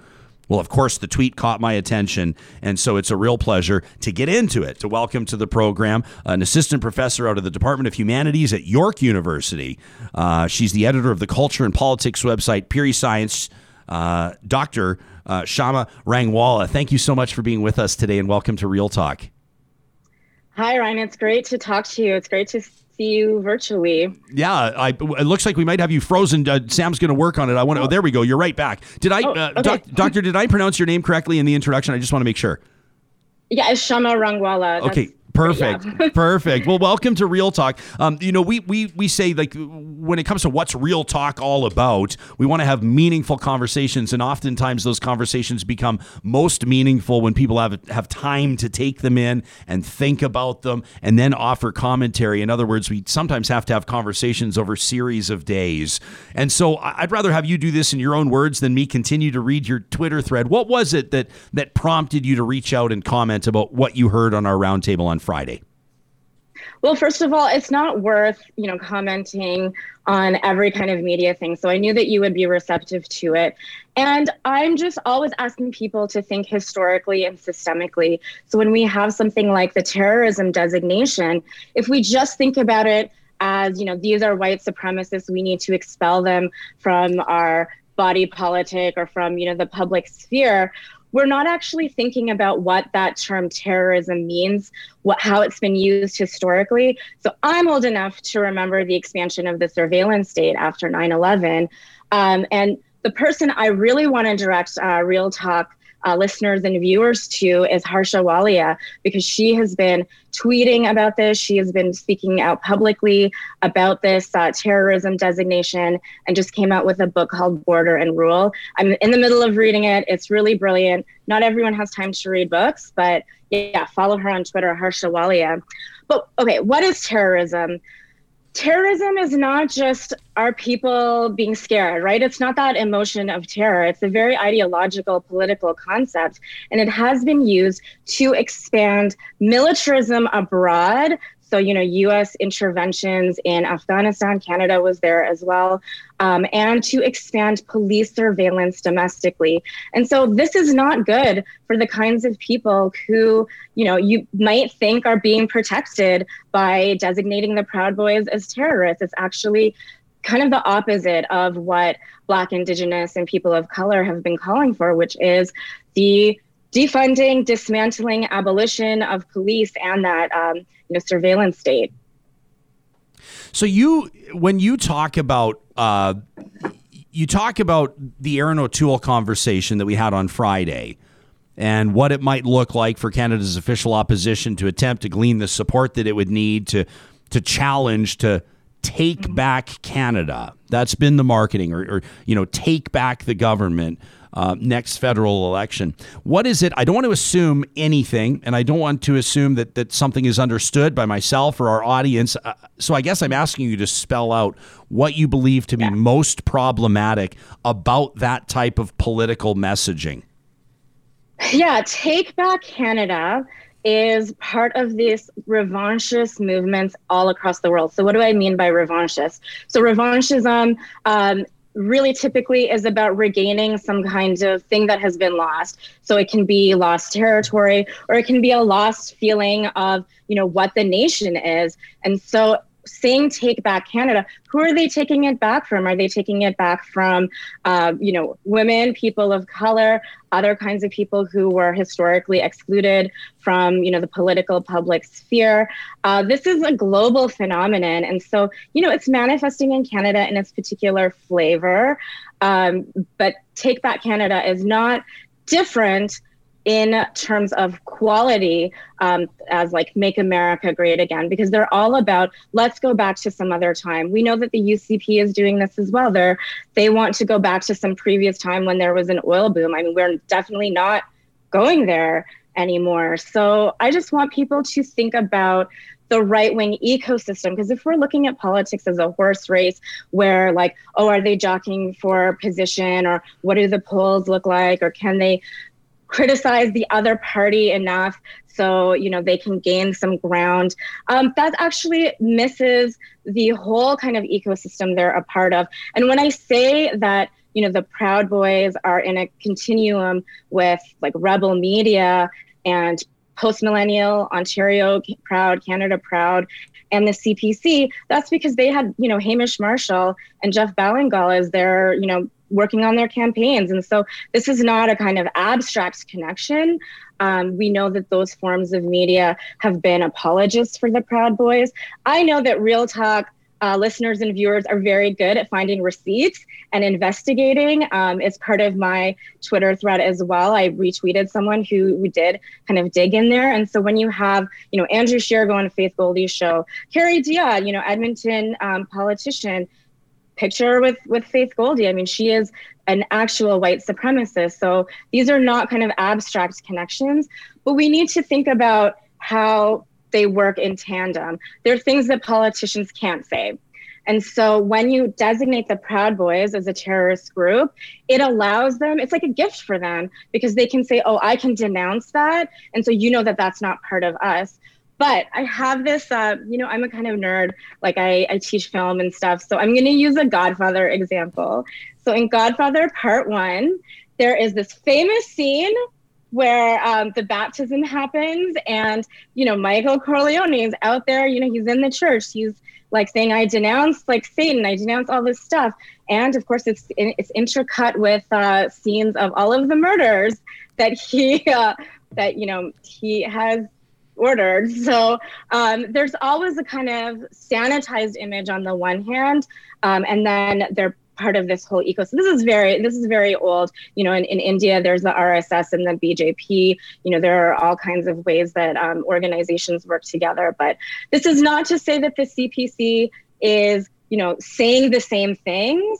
But when we only focus on the spectacular and very explicit forms of white supremacy, we're not putting them in connection with the ways that they're sanitized and then repackaged for the public. But Dr. Rangwala, you know how this is going to go, right? You know what, if we had Aaron O'Toole on the show today, and by the way, we have been talking to his team, and we've been trying to book an appearance for Mr. O'Toole to join us here on Real Talk, or if you were talking to Andrew Scheer's team prior to that, or if you were talking to Premier Kenny's team right now, or Premier Moe's team, or any of the, Premier Ford's team, all of the prominent conservative politicians in Canada right now, let alone the MPs and MLAs and everybody else, they would say, listen, we're a big tent party. They would say, obviously, we don't condone racist or offensive views. Obviously, that has no place in this party. They'd come up with some sort of excuse like politicians do across party lines, saying, I don't speak on behalf, or, I don't even know who these people are. Jason Kenney, pretended like he was surprised that certain people had memberships to the United Conservative Party. I don't even know who these people are. We're a big tent. What would you say to them? What would leadership look like? What would your response be to a hypothetical statement like the one I just put out there? Well, I think that it's very convenient to denounce racism. I think it's very convenient to say that these are not people who are part of the party when they have built a tent where people who, believe in, say, white genocide conspiracy theories feel welcome in that party, right? And so, I think that this is a strategy, though. This is the way that Canadian kind of multiculturalism works. Of course, there are people of color in the Conservative Party. There are people of color in the Proud Boys as well. There are all kinds of ways that these organizations legitimize themselves. But why are white supremacists attracted to conservative parties? Why does white supremacist media like The Rebel support conservative parties? Why do you think? I mean, I think that this is, they're the dog whistles who want to, I actually have a longer answer to this because I have given. We have time. Because I want to get. No, Shama. Like I'm thrilled that you're here, and we've got lots of time. We got lots of time. So, because here's my thing. Like, I'm going to generalize, but what I would say to you, if you're out for a coffee together, here's the deal. Like, conservative parties know that they need to grow. They know that they need to. They did all right in vote count in October of 2019, but they lost the election. It's because they dominate the prairies. They run up the score in Alberta and Saskatchewan and parts of Manitoba and eastern British Columbia, but they take losses in the GTA and in Greater Vancouver and in Montreal, and that's where you need to win, or generally you need to win in Quebec. And so these parties know, here is the great debate that they have, I think, which is, do you try to go a little bit more mainstream I mean, it was fascinating to watch Aaron O'Toole even campaign for the leadership of the party because he kind of had to pander to the membership base to win the leadership, right? So talking about things like firearm rights and hard on the carbon tax and these types of things. But then you kind of have to back off and appear to be a little bit more moderate because then you have to win not just with party members, but with Canadians, right? So you look at what a party would have to do, a Conservative Party or any party, to win in the urban centers. You've got to be more moderate. You've got to be more progressive. You've got to be more present day, if I can say. And that's where they believe that they're going to lose their base. So there's pandering. It's like, you're standing on these two icebergs that are separating and you're kind of slowly going into the splits, and you've got to make a decision. Are we going to double down? And here's what I don't understand, quite frankly, with some Conservative politicians, and we could do a whole other talk on Liberal or NDP politicians or Green politicians, but we're talking Conservatives right now. What I don't understand is they seem to work so hard to fight for the support they already have, and they don't seem to understand how to glean the support of voters that they don't currently have, and or understand in meaningful fashion why they don't have the support of those voters. Yeah, so let's talk about, I like this iceberg because we talk a lot about polarization. We are living in a time of crisis, of multiple crises. And so we have a crisis of neoliberalism and austerity, which is, I'm always yelling from the rooftops, we live in a society. This crisis of neoliberalism and austerity is turning us, this is a long, long process, decades and decades long process of turning us into atomized individuals where we don't care about other people. We care about our tax breaks. We care about having, detached homes with lawns and, cars instead of public transit. And so what we're missing in this crisis of neoliberalism is a sense of belonging. What parties are offering, right-wing populist parties, that populism is about creating a sense of belonging. And it doesn't have to be grounded in anything that actually helps the people who feel that way. So that's one answer to it. Another answer to it, is to have mutual aid, to take care of each other, to, come together, to be in solidarity with vulnerable people. But with this right-wing populism, even something like a Wexit, it doesn't matter if that will help or hinder, the people who support it. It matters that it gives them a sense of belonging. And I see this with the anti-masking stuff too, that they feel like they're part of a social movement, which they are, but is that social movement going to help them? I mean, no, because people are getting COVID, and the more that it spreads, the more variants. You've had lots of people on the show to talk about that. So when you say like, they are working really hard to consolidate their base, it's because that's all that it is. It's not about actually giving policies that are going to help save rural Albertans. And so that's why, it's been really great that you're having all of these people from outside of the urban centers on your show who perhaps have historically been part of conservative bases who are saying, hey, actually, this isn't helping us. Like, why should we feel this historical sense of belonging that our communities have had with conservative parties if these policies aren't actually helping us? So we need to really see that this is about, the word is demos, like creating a sense of like we are a collective of people with political power. But anti-maskers, I don't think they really care necessarily about the masking. They care about being part of something that is against what they consider big government. This has been decades and decades, in the making, but we're really seeing the crisis come to a head with COVID because you cannot be an individual in COVID. There's no this concept of freedom, individual freedom is meaningless. There's no radical individual freedom. We stop at red lights, right? This is just, they're very basic things that we do in order to take care of each other and navigate spaces on roads. So, COVID is kind of laying that bare, but I think that hopefully goes some ways to explaining why I think that the actual policies don't matter. And that's why something like Ontario Proud, that is connected to the CPC through Jeff Ballingall. All of these beautiful pictures of, vistas and the natural beauty of Canada interspersed with very violent things against Trudeau, Notley, whatever they perceive as their enemies. And right now it's all kind of anti-mask, anti-lockdown stuff. We're talking to Dr. Shama Rangwala, our guest here on Real Talk, and follow up to the Real Talk Roundtable on Friday. I really appreciate you, by the way, first of all, listening to the roundtable, second of all, responding to it. I wish you would have been there with Harmon in real time to challenge him, because I know that he'd be open to it. The guy loves a good debate. Is there anything you haven't said already that you would have said to him in the moment? Because I don't think that he would perceive, nor would I even say that I think he said anything particularly controversial in predicting that he thinks Harmon's a proud conservative. He's ran for the Conservatives in past. Provincially, he's involved. He continues to be involved. He's been a volunteer in past. It was, if I understand it correctly, for you, it was just the dichotomy. It was the fact that we were talking about Canadian politics, and then we were talking about the Proud Boys as designated on this terror list. It wasn't necessarily that Harmon was drawing a line between the two. I really prefer not to speak about, what individuals say and think, like, whom I don't know. And so I can even just speak a little more generally, but I think there are a lot of people who are, first, second generation, third generation immigrants who can say, we came here with nothing. And so, individual achievement within capitalism is actually the way that, I think I'm going to thrive.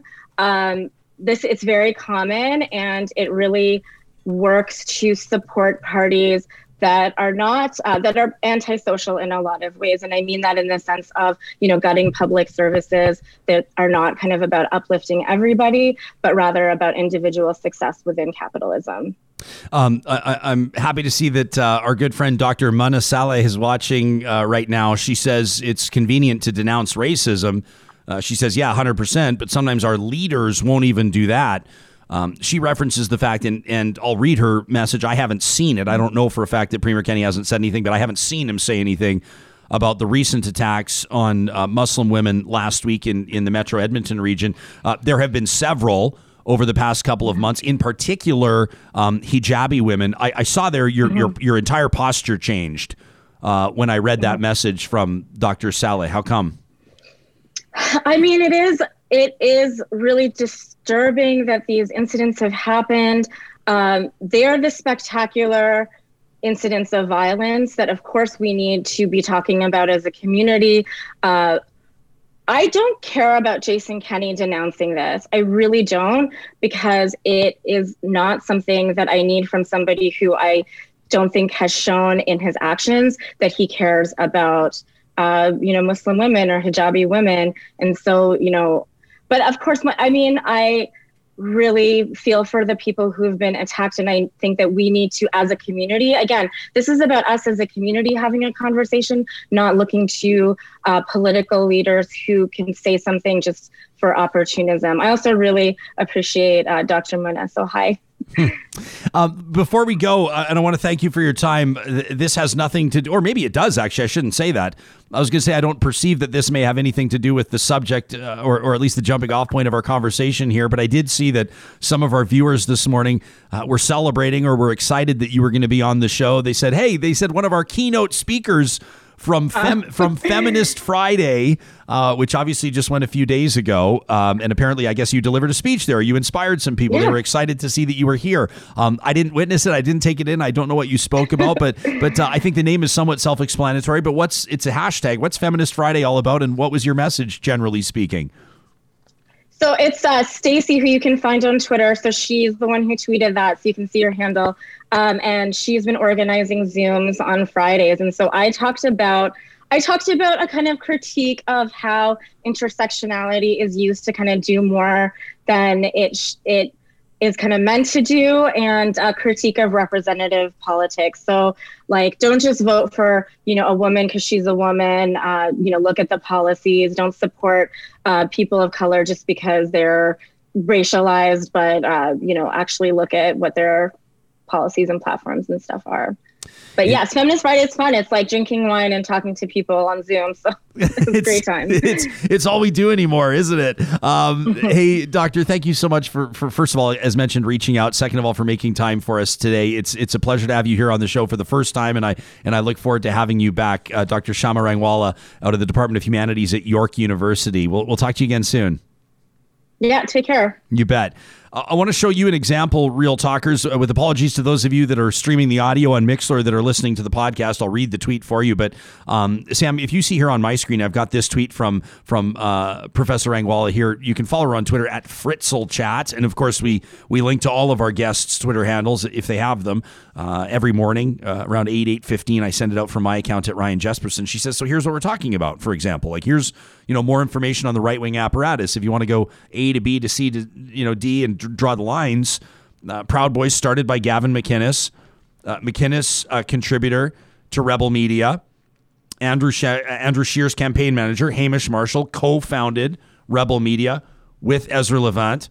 Aaron O'Toole's manager of Canada Proud worked for Ezra Levant at Sun News TV. So these are, so here you go. This is, an example of what we're talking about here and the degrees of separation and the connections, and they run deep. Now, I'm sure that we're going to hear from some conservatives that say, hey, listen, I'm a conservative because I support their tax policy and I think that, Aaron O'Toole's heading in the right direction on climate policy or whatever, or these are my draws to the Conservative Party. I'm a pragmatic, progressive person. All this talk about Proud Boys, I'm happy to denounce that. I speak out loudly against people that would seek to divide our community, and I'm not sure that this criticism is fair. And I'd be curious to hear from you. And we'll welcome interviews like that on the show. We want to have these types of conversations, the difficult conversations, the conversations that don't necessarily wind up with everything tied up in a bow and solved. That's not always going to be the case. Our thanks to Professor Shama. I appreciate Dr. Rangwala joining us here. This might be a good time to read an email. I want to make sure that every show we take some time to read the emails. We receive hundreds and hundreds of them every week, and I want you to know how much we appreciate the time that you put into sharing your thoughts with us. Talk@RyanJesperson.com is where you can reach us. It goes to Sam and I, so we make sure we get eyes on them. I love this from Christine, who wrote in to say, Ryan, 2 shows in a row where we talk about extremism has me a little worked up. This is last week. Christine says, I convinced my husband to send our 4-year-old to Catholic school in September. Reason number 1 is because our budget just isn't working, and all-day kindergarten is going to help us out a little bit. Reason number 2, I want my kids to have religious literacy. I think that it's something that's needed in the world right now with extreme organizations and political cults emerging fast and furious. Christine says, by the way, I'm an atheist. I grew up in a secular home, but I attended Catholic school. My mom thought that it was the better school in town. I did learn a lot about Catholicism. Christine says, I'll admit I probably got a bit indoctrinated, but I learned about other faiths and why people believe what they do. I was immersed in a culture that I wasn't normally part of, and it helped me understand faith and belief versus fact. Schools went secular when everybody at home was still part of a church, and they prayed at meals, and they went to church or temple or mosque on their holy day. And while there, they learned about faith and hope and what to do when things go bad. The church created a community, and now it seems like the church may be disappearing from society to a certain degree, but people are still looking for answers, and they're still looking for community.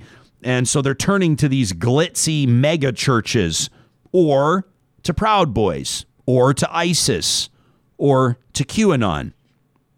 I believe that giving my kids a good sense of religious literacy will protect them from extremist groups. And although sending them to Catholic school is not ideal for our family, I know I can't teach religious literacy on my own. If my sons choose religion as a result, as long as they are accepting of and love all people, I will support them. That from Christine. That's an interesting take. Maybe I'll read this one as well. This doesn't have anything. Well, as a matter of fact, it does have to do with politics. This from an individual who does not want their name read on air, which is fine. We get a lot of those. Have you noticed how many we get a lot of emails from people saying, I'm happy to lay it all out here, but please don't use my name on the air. I think we're learning more and more that there's a lot of people, particularly in this province, that are inside the systems that we're reporting on that are very disenfranchised with them. Yeah, that's well said, Sam. Oh, by the way, you know what people are calling? Can you take camera 3? Is that 3? Camera 3 is me. Yeah. Hello, it's camera 3. You know it's been renamed. Oh. By, I think it was Trevor or Travis that renamed it. It's the Uncle Sam cam. Oh, boy. The Uncle Sam cam. How's your sister doing? Good. Healthy baby girl named Daphne. Part of our family now. Daphne. I've seen a couple photos. Again, Allie's a very notoriously private person, so you've warned nothing us I can share right now. We're not going to see a photo on Real Talk. We're not going to see a photo on Real Talk yet, but yes, I'm a very proud uncle of little Daphne Spivak. Little Daphne. That's wonderful. Congratulations. So we'll say that this is from Lauren. She doesn't want her real name read on air, which is fine. Lauren says, as a person born and raised in Ontario, who's now lived in Alberta for 30 plus years, raising my family here, I take great exception to Art Price. You remember Art Price, the former CEO of Kuby Energy? It's actually one of our most watched interviews in the history of the show. Art Price saying, the former CEO of Kuby Energy saying the cancellation of Keystone XL is not a big deal and don't worry about it. And he explains why. He talks about market capacity and he said it in a very measured and kind of, when he spells it out. You can check it even on my Twitter, on my profile. We posted like a 2-minute clip, just a little highlight of the interview. I think 65,000 people have watched him say, you think if the United States actually thought that it was going to experience an energy shortage, that they wouldn't figure out a pipeline? He's like, the market's not there.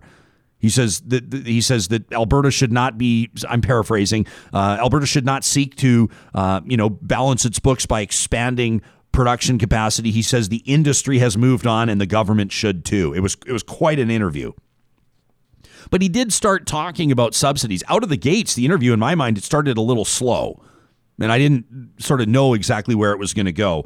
But he talked about subsidies, and he said, the oil industry hasn't really received a lot of subsidies. And I kind of went, well, I'm not so sure about that. And then you can watch the interview in its entirety if you like. But it prompted Lauren to say I wasn't a big fan, and I took exception of Art Price's characterization of subsidies and his divisive rhetoric.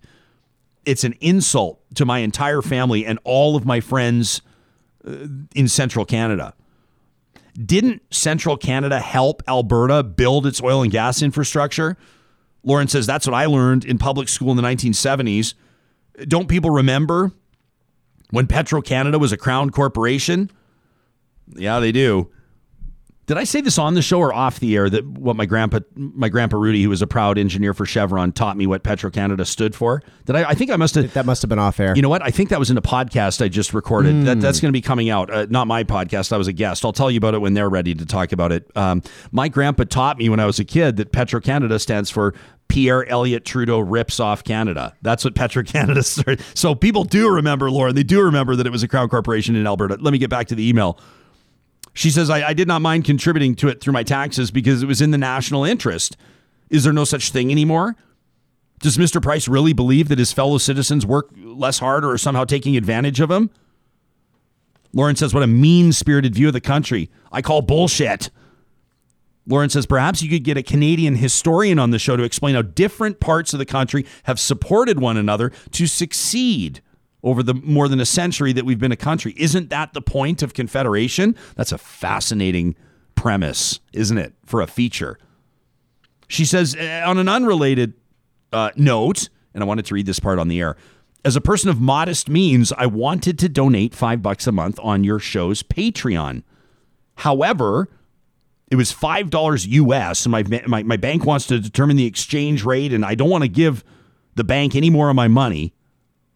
So I want to figure out if there's another way to do it. Well, Lauren, I'm excited to tell you that now, if you go onto our Patreon, you can link to it at ryanjesperson.com. You can select Canadian currency. And so you should be able to make that change. We insured it. We pulled the levers as best we could. So you should be able to direct it to $5 Canadian. And thank you to everybody that supports this show, that has joined us on this journey. You're allowing us to build our team. And as we make our way into now February and into March and April of 2021, we're going to have some exciting announcements to share with you. We've also got a Patreon benefit that's going to be set for announcement in the next couple of weeks. And we're really excited about that. So more and more reasons for you to continue to support the show.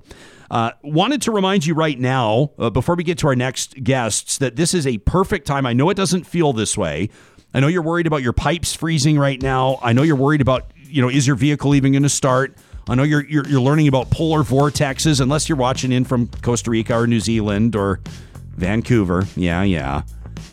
But it's a great time of year, no matter where you are, to start thinking about reinventing your outdoor space. And the team at Eden Landscaping right now wants to let you know that they're experts in incorporating urban agriculture. They're also experts in things like swim spas and hot tubs and saunas, built-in barbecues, smokers, outdoor pizza ovens. What about a gazebo when you're allowed to have friends over to sit under and maybe enjoy some wine?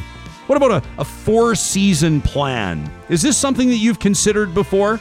It's what Eden Landscaping does, and it's what they do well, and they're ready to take your call and start that planning process. They've been doing this for more than 20 years, and it's their passion. You can find Eden Landscaping under the sponsors tab at ryanjesperson.com. They can get them started. They can take a look at your property by Google Earth. They can meet you over Zoom, and they can get the ball rolling on reinventing your space. Well, I'm going to be honest with you. This next subject, I don't know a ton about it. As a matter of fact, all I know is that healthcare professionals across the province are starting to sound the alarm in the context of harm reduction. There's a petition that's out. There's a GoFundMe that's going on right now, and we thought that this is something that Real Talkers need to have on their radar. So it's a real pleasure to welcome to the program Avnish Nanda, a lawyer that practices out of Edmonton, as well as Dr. Jennifer Jackson, who's a registered nurse and a professor in the Faculty of Nursing at the University of Calgary. To the both of you, welcome to the show, and thank you for being here. Thank you for having us. Bye. Doctor, we've had the type of show where we have been all over the place. We're talking about markets. We're talking about the mechanisms of politics. We've been talking about a new governor general. We're talking about 911 response, and the common theme through our live comments on our hashtag, on our live chat on YouTube, people are saying, gosh, it can be tough to stay on top of everything. It can be tough to stay in the know when it comes to issues that matter. This is a perfect example, isn't it? Absolutely. And the problems that we are seeing right now, we want to make people aware of them because they make a significant difference for Albertans. So we're here to speak with you today about the injectable opioid agonist treatment program in Alberta, which is known as iOAT. And the purpose of this program is to provide intensive care type of treatment for people with opioid use disorder or people with opioid addiction. And so this treatment is life-saving. I have done research on this treatment, some of which has been released today. We know that it is a clinical practice that works, and the Alberta government wants to cut the program. And I appreciate that there are a lot of difficult things happening for Albertans right now, but we need to care about this because iOAT creates positive benefits that ripple across the whole healthcare system. And so if we start getting rid of these kinds of programs, we're going to see knock-on effect that will affect every one of us. Okay, so what's your speculation around why the provincial government wants to cancel this? Do you think it's a budget cut? Do you think it's an ideologically prompted move? What's your opinion? When I look across the different policies that the Alberta government is applying to community treatment for opioid addiction, there is a common thread. So we see that supervised consumption sites have been closed, particularly in Lethbridge, even though that site was the highest per capita use in North America, second in the world. We see that this is a community treatment facility that is also at risk of being closed. In contrast, the Alberta government wants to shift people who are receiving treatment for addiction, which is a chronic illness, to services where people stay for 30 days and they have a residential experience. However, we know that those are more expensive. The cheapest care we can provide to anyone for any issue is in the community. So budget doesn't fit. When we look at clinical outcomes, we know that the clinical outcomes we can get in the community are better than if we have to wait to address something in the hospital. So that doesn't fit. So the thing I'm left with is that this is ideological and is not based in science. So Avnish, as a lawyer, how do you become involved in this? How did this first wind up on your radar? Ryan, can you hear me well? I can hear you great. You bet. Great. So this past summer, a group of patients and healthcare professionals who work in this clinic approached me talking about what would happen to them, what would happen to the patients if this service was suspended. And Ryan, I went through a deep dive of speaking with patients across Edmonton and Calgary, listening to experts in Alberta, British Columbia, other locations to try to understand how critical iOAT is. And to be clear, iOAT is the only form of medical treatment for folks living with the most severe form of opioid use disorder. These are the folks who are most likely to die of an opioid overdose death, which in this province happens 3 times a day. 3 Albertans a day die of an opioid use disorder, of an opioid overdose death. And what I learned was that without continued access to iOAT, these patients, these people who look like you and me, who may be related to us, are likely going to die or experience severe health impacts. And that's not a hyperbolic statement. That's true. At least one patient has died since the announced closure of iOAT. More will die. And, as someone like yourself who, cares about other Albertans, particularly those who are living with this condition, there was an impetus on people in the community as well as myself to figure out a way to stop this closure so that these Albertans can continue to access this life-saving and life-sustaining medical treatment. So don't you have you're in court in 2 days, aren't you? Avnish, you're in court in a couple of days here advocating on behalf of these patients who are actually suing the government. Am I characterizing that correctly? Yes, you're right. We're in court trying to get the government to allow continued access to iOAT while our constitutional challenge against the government's cut is being decided. So it's a big day on Wednesday because after this month, the next month, the Alberta government intends to shut down this treatment. And if that happens, you have 100 Albertans, maybe more, who will be without the medical treatment they need to live. And, my clients, a lot of them are my age, a lot of them come from similar backgrounds. And I just can't begin to describe to you the fear and terror in their eyes. These are folks who lived on the streets for much of their lives, who experienced all forms of harm and violence that comes with living on the streets with an opioid use disorder, sexual violence if you are a woman or a girl, and managed to escape all that through iOAT, who provided them not only effective medical treatment, but sexual health supports, housing, a range of other things. And now that's going to be taken away from them. And they're going to be back in the position that they were before with the real likelihood of dying. Doctor, I guarantee you, people are going to be watching right now. And I know that both of you are saying, sort of qualifying, saying, at risk of being hyperbolic here. But when it comes down to the fact that you can make the assertion that this is a decision that will cost people their lives, what sort of evidence do you look to? I mean, I know that you and your colleagues have recently commissioned a report on this. Is that somewhat unusual on its own, by the way, for you to commission your own report, or is that par for the course? So for our part, we did our own research here at the University of Calgary. And so I can speak to that. But in terms of thinking about other examples, we have seen there's been numerous clinical trials in this area. That's the same type of research procedure that is being applied to the COVID vaccine. And we have seen that whenever iOAT is withdrawn, between 13 and 20% of the people who had been using iOAT have died within a year. So it's not hyperbole. This would be equivalent to saying, okay, we are going to give you a dialysis machine. You go home, figure it out yourself. Or here's a bag of chemo. You go home and you can figure it out yourself.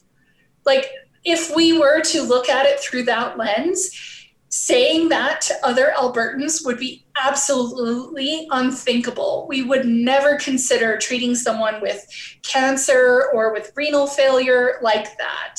And part of my concern is that if the government is allowed to cut a program that is based on science and we know is working, and we have strong indicators that it is saving the province money across a number of fronts, if the government can decide that no, they don't want to have this service, what's to stop them from removing other health services due to stigma?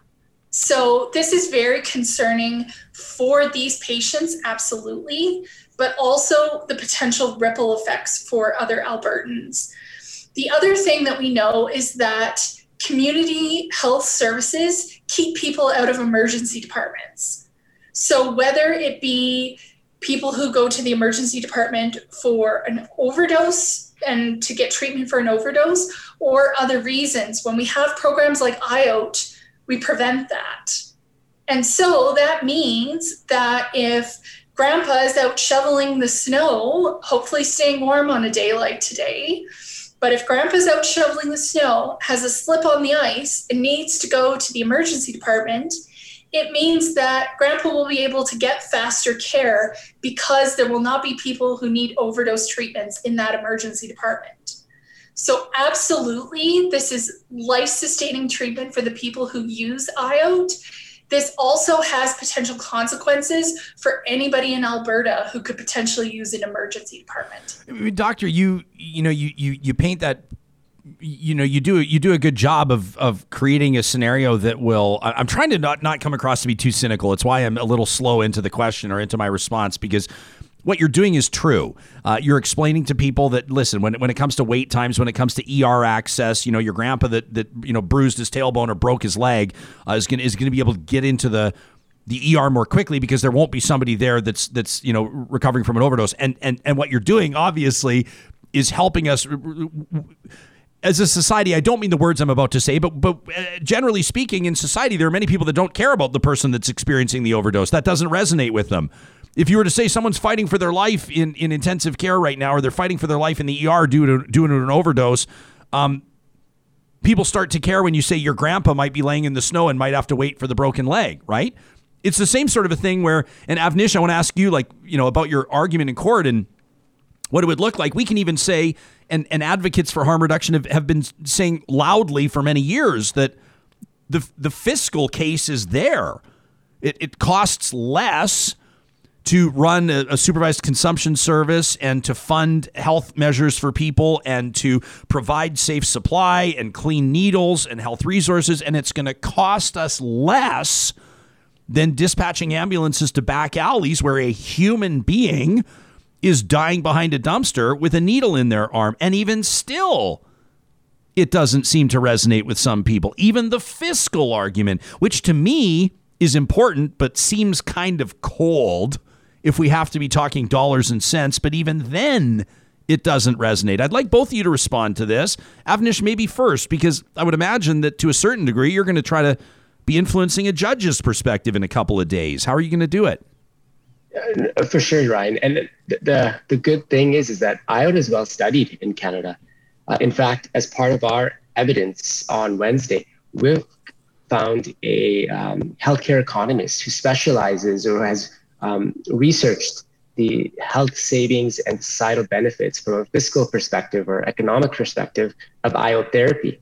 And he's found in British Columbia, and he says it applies likely to Alberta, that there are net savings on a society-wide level with iOAT because folks who are seeking this treatment, who are most likely to require intensive healthcare resources to the emergency room and other services if they're not on iOAT, from a criminal justice perspective as well, they're less likely to be involved in criminal activity to sustain their opioid use. That we're actually talking about significant cost savings with iOAT relative to not having it. But more than that, I take your point, Ryan, that for some people it's hard to wrap their head around or perhaps even empathize with someone who they hear about experiencing opioid use disorder or an overdose death. But I want people to know that the population of folks who live with opioid use disorder in Alberta, even those who have the most severe form of this condition, who are accessing iOAT right now, if people were able to see them face to face, talk to them, they would realize that there's a lot more similarities than differences. We're talking about people who come from all walks of life, all backgrounds, who get on this track with opioid use disorder, from a sports injury, let's say. One of my patients is a bit younger than me, in Calgary, rich family. Dad was a executive of an oil company. When he got injured in football, he was given opioids, and it's been this very terrible journey since.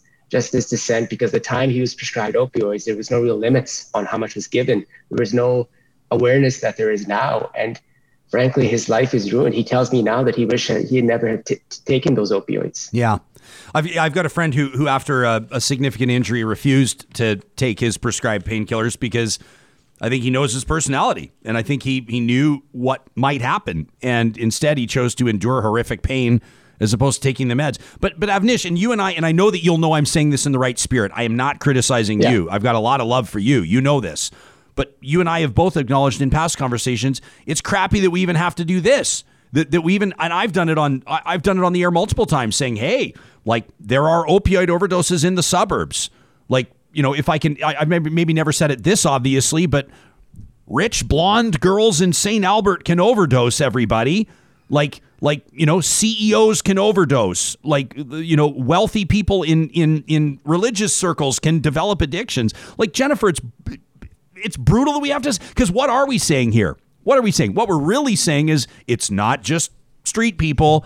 It's not just Indigenous people. It's not, right? That's what we're saying without saying it. And it's brutal that we have to communicate this way to try to glean public support. I mean, I'm looking at the numbers here.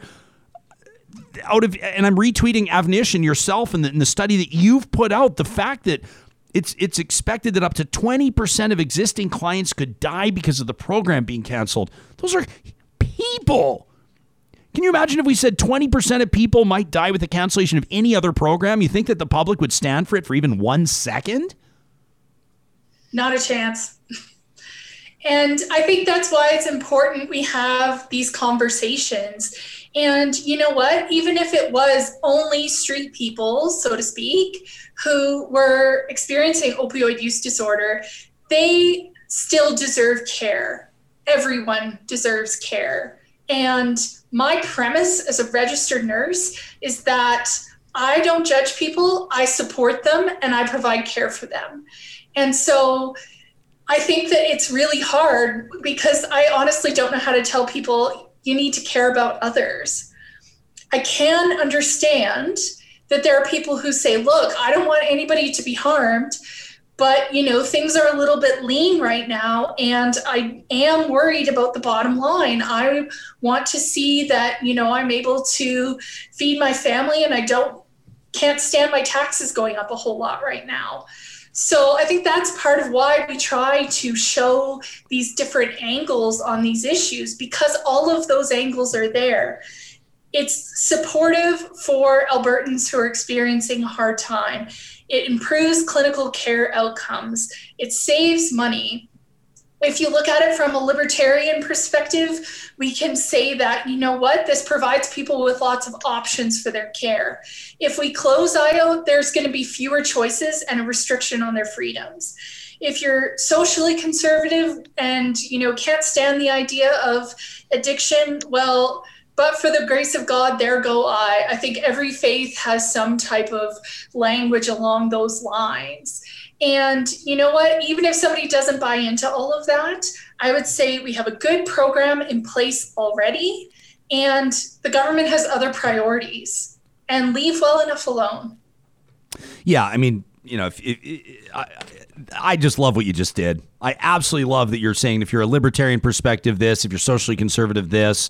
You can even, I don't mean to sort of pigeonhole this to those of the Christian faith, but I think we know that if Jesus was walking the earth in 2021, he'd be volunteering at soup kitchens. He'd be hanging out with the addicted and the homeless and sex trade workers like he did 2,000 years ago. I don't need to start getting into the theology of this, but there are many arguments. Jesus would be flipping tables right now if he was around the Alberta legislature, seeing how we're managing some of these files.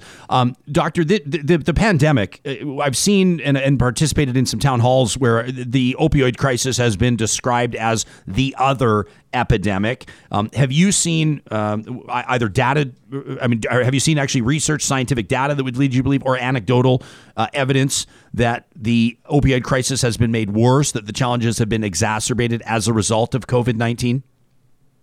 Yes, and this is challenging because the government of Alberta has not released new data about opioid use in Alberta since June of 2020. That's the last information we have. So those reports used to be released quarterly since about 2016 to provide updated information for healthcare professionals. And now we stalled. We haven't heard anything since June of 2020.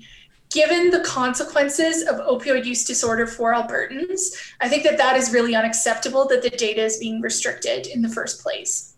Based on that information we did have at that time, 2.5 more people had died from opioid use disorder in Alberta than COVID. And so if that trend has held, it is a reasonable projection that more people have died in Alberta related to opioids than COVID today. Just to be clear, so you're saying 2.5 times more people, there have been 2.5 times more fatalities due to the opioid crisis as opposed to COVID-19 in Alberta? Yes. At the time the data was released, the rates were 1 COVID death per day and 2.5 opioid deaths per day. And is that a break from the norm with regards to withholding that data, withholding that information? How unusual is that, and what do you think is prompting that? I can't mind read, but I know that previously the province was able to put out those reports quarterly. So I'm not sure if that infrastructure was already available. I'm not sure why that information can't be made publicly available at this time. And given that, as you say, we have what some people refer to as a syndemic, a synergistic pandemic of both opioid use disorder and COVID-19, this is critical information. And, we should be having regular briefings on this, just as we do with COVID-19. And it also, unfortunately, makes logical sense because I think if people reflect, I certainly wouldn't want to speak for everyone, but I know maybe there's been a couple extra beers when COVID-19 has been really stressful, maybe an extra glass of wine at the end of the day because it's just a little bit hard to cope right now. And that's reasonable for everyone. So if we look at that and then think, okay, that's maybe the case for us, for people that are already systematically excluded from our society, how much harder is this to deal with? Yeah. And in fact, the iOAT program has been a leader in Alberta in ensuring that their services have converted to mobile options and they have transformed to make sure that people can still get care. And I think, it calls on all of our humanity to reflect on how challenging things are and to look and say, it makes sense, unfortunately, that if people are struggling, that there are higher risks. That systematic exclusion that you touched on is so huge. My brother works in harm reduction in Vancouver, and I've talked to him about that, about how shame is such a huge part of this, and there's a real self-awareness on behalf of a lot of people who use drugs. And so the inclination to exclude themselves from social interaction is so massive. And that's why he'll advocate so strongly for things like supervised consumption services, because like you've talked about, it's a community hub. It creates a connection that can lead to people accessing things like healthcare that can allow them in time to really make dramatic improvements in their overall health and well-being. Avnish, I want to draw people's attention to the fact that there's the GoFundMe out there. You're doing all right on this, by the way. You've got $60,000 set as your goal here, and you've raised closing in on $24,000 here. If I know anything about Real Talkers, you'll probably see that bump up a little bit as you're asking people to help stop the premier from shutting down iOAT. What do people need to know? We typically like to end an interview with a call to action. The last thing I want is for a viewer to say, well, what the hell am I supposed to do about this? So what are they supposed to do about this, Avnish? Sure. That looks like a lot of money, but the Alberta government is actually seeking costs against these iOAT patients if they win. So what? $20,000. Yeah, they're trying to get their legal costs against these people who are in very tough financial and life situations. So the first $20,000 is towards potentially covering a cost award that would have to be paid to the government of Alberta. So it's really not a lot. But in terms of call to action, I would just implore your listeners and your viewers to go and contact their MLAs, write letters, pick up the phone, because there's no good reason for the government of Alberta to do this. Even from a funding perspective, it's my understanding that the federal government has committed funds towards this program. This is just, this is ideological. And it's just really regrettable that so many Albertans will die because of this, and it's entirely preventable. Do you, I wish that I could give the viewer credit. I don't remember who it was, but I saw somebody earlier this morning. We were talking about something completely different, by the way. We were talking to mayors and fire chiefs about 911 dispatch being centralized, and the fact that they're saying in that case some people are going to die because of this, another policy change. And one of our viewers said, calling and emailing, and I agree with the spirit of what they're saying. I don't totally agree, and maybe they don't totally mean it, but they said, calling and emailing isn't going to do anything because their inboxes are already so jammed with people that are so upset about so many things, and it's really not making a dent. The viewer said, what we need to do is continue to pursue and go after this government in court. That's what you're doing. Do you agree to a certain extent that, for a government that's not consulting, not listening, emails only go so far? I wouldn't even be surprised if half these MLAs have their out of office turned on and have done so for the last number of months. 100%. I've been involved with a couple of lawsuits now where even in response to the lawsuit, the government backed down to some extent. Even in iOAT, they've made some concessions that it doesn't go all the way, but it shows that courts work and they're serving their purpose. To the two of you, I'm grateful that you've made the time to talk to us. Dr. Jackson, thank you so much for putting this on our radar. I'll admit it's something I've been trying to stay on top of, but in this news cycle, it's such a challenge. Yet your advocacy has continued, as has yours, Avnish, and we appreciate both of you making yourselves available on the show today. I want to let Real Talkers know that I've retweeted some information that the two of you are putting out for those that want to get involved, get engaged, find the link to the GoFundMe, etc. Thanks for talking to us this morning. Thank you, Ryan. Thank you very much.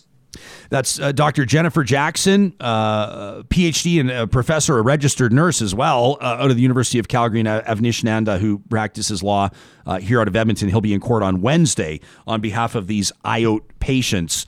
The chat has been busy. Brenna, I noticed Brenna's comments throughout have been really solid. I'll just read one here, but she says, treating addiction like a health issue, as it is, helps people to recover and survive. Why do we throw away people who struggle with addiction? We need everybody to help us face the challenges ahead.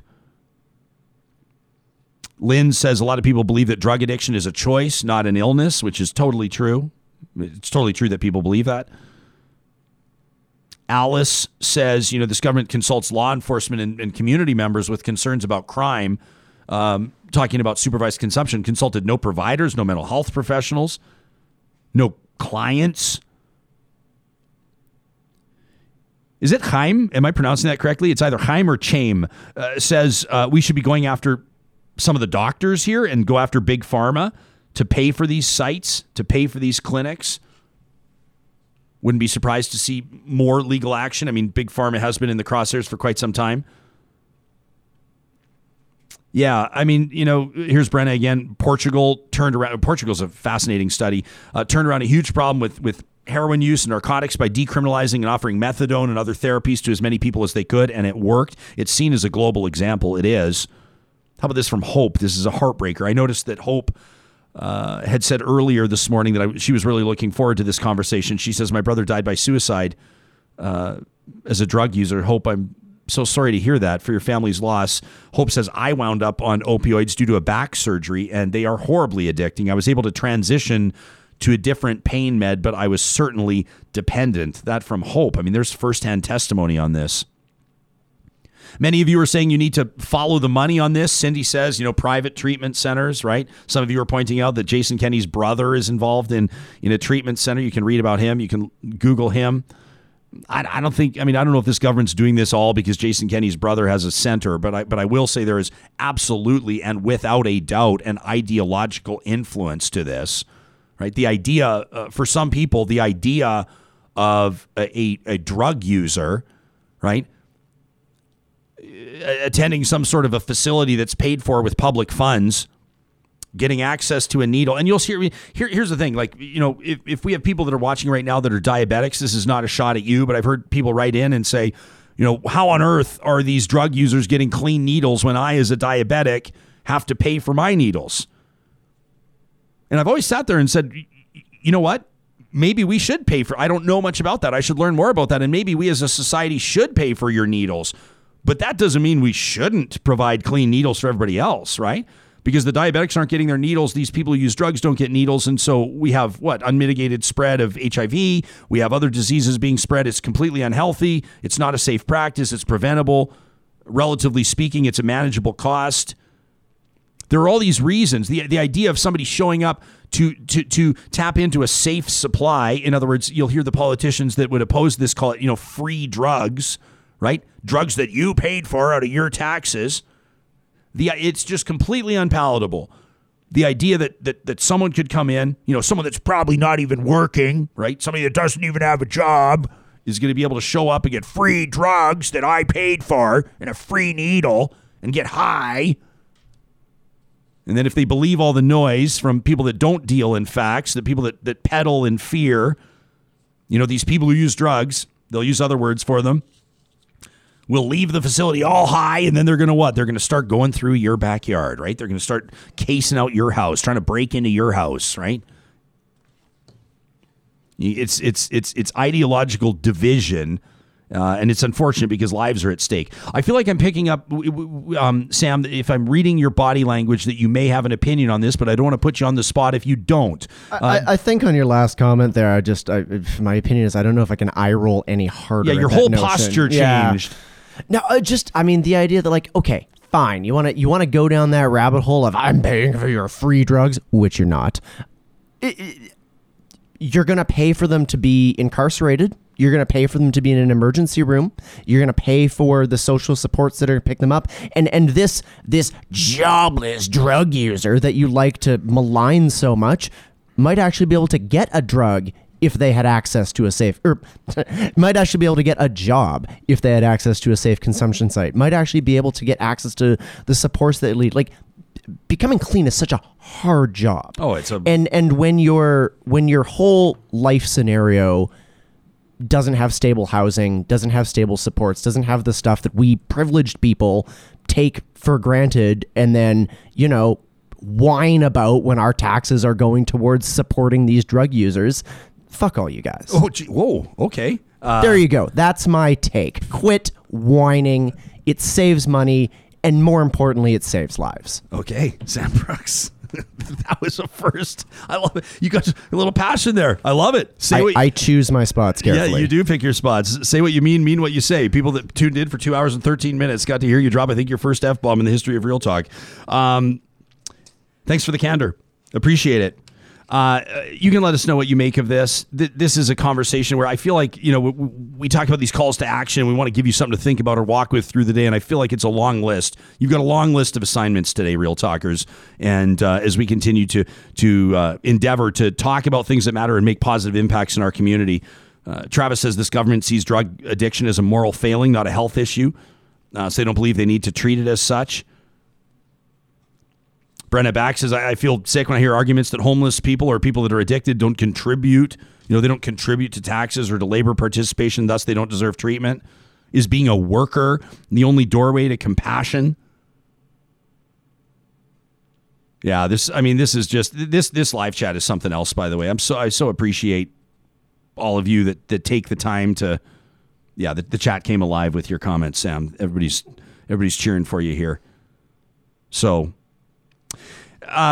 we're just gonna leave this with you. I'm sort of feeling right now like you'd love to be able to bring this to some sort of resolution, but hey, sometimes this show is the biggest thing that we can do is just put stuff on our radar and make sure that it's not being ignored, and we'll continue to do that. And we do that in part by having you tell us what matters to you most. And there's a number of different ways that you can do that. You can send us an email to talk@ryanjesperson.com.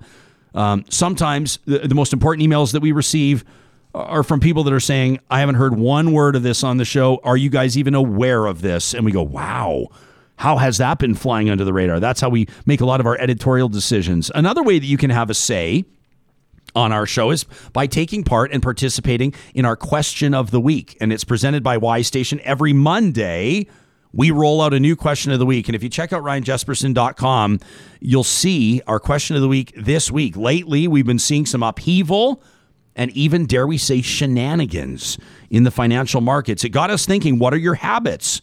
How do you work with money? How do you invest, and who do you trust? This week's Real Talk, Get Real question of the week is all about the Benjamins and what you think is happening in our financial markets right now. And we thank you in advance for participating there. We'd also like to say a huge thank you to the team at Alta Moving and Storage. You know, this is your local solution to cutting the stress out of the equation of moving. Polling shows that moving is identified by most people as a top 3 most stressful event. It's right up there with things like public speaking, but it doesn't have to be that way. The team at Alta Moving and Storage have perfected the art of these pod-style containers. They drop them off at your house. They come up with a plan with you. When do you need it? How long do you need it? What are you using it for? Do you need extra labor? They can provide that too. And they want to make sure that your moving process, your experience is a positive one. So if you're going to require some short-term storage, if you're going to put some things away in long-term secure storage, that's their business too. You can find them online at Alta Moving and Storage. You can check out altastorage.ca or, of course, follow the link at ryanjesperson.com. We're also very proud to be partnering up with the team at Kuby Energy.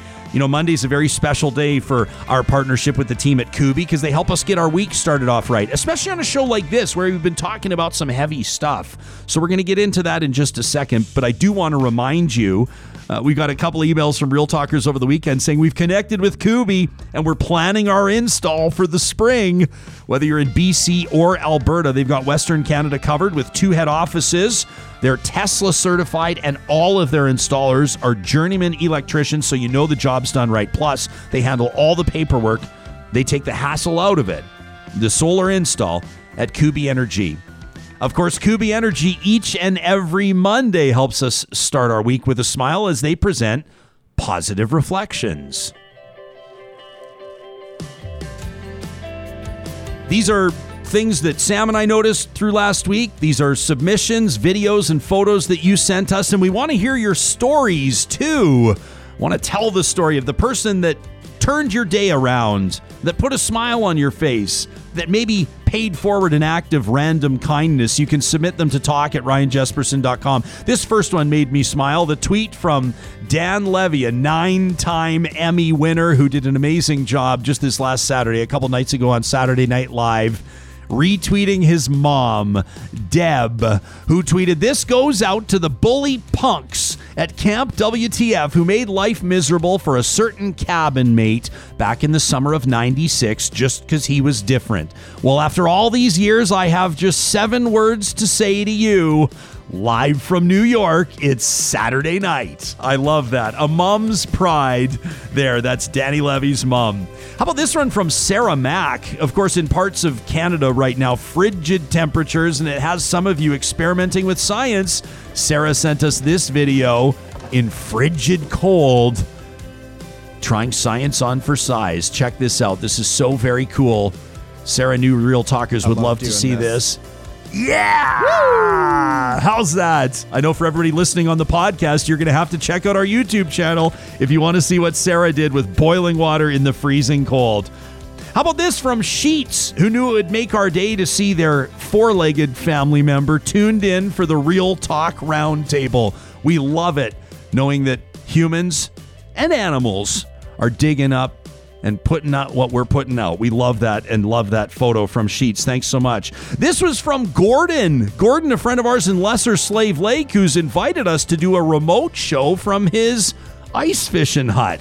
Sounds pretty good to me. Beautiful. Sam, what do you think? Serene. You think we could maybe hop on a couple snowmobiles and as long as we can be down. As long as we can get LTE signals, we should be able to do a show from Gordon's fishing hut, don't you think? Say so.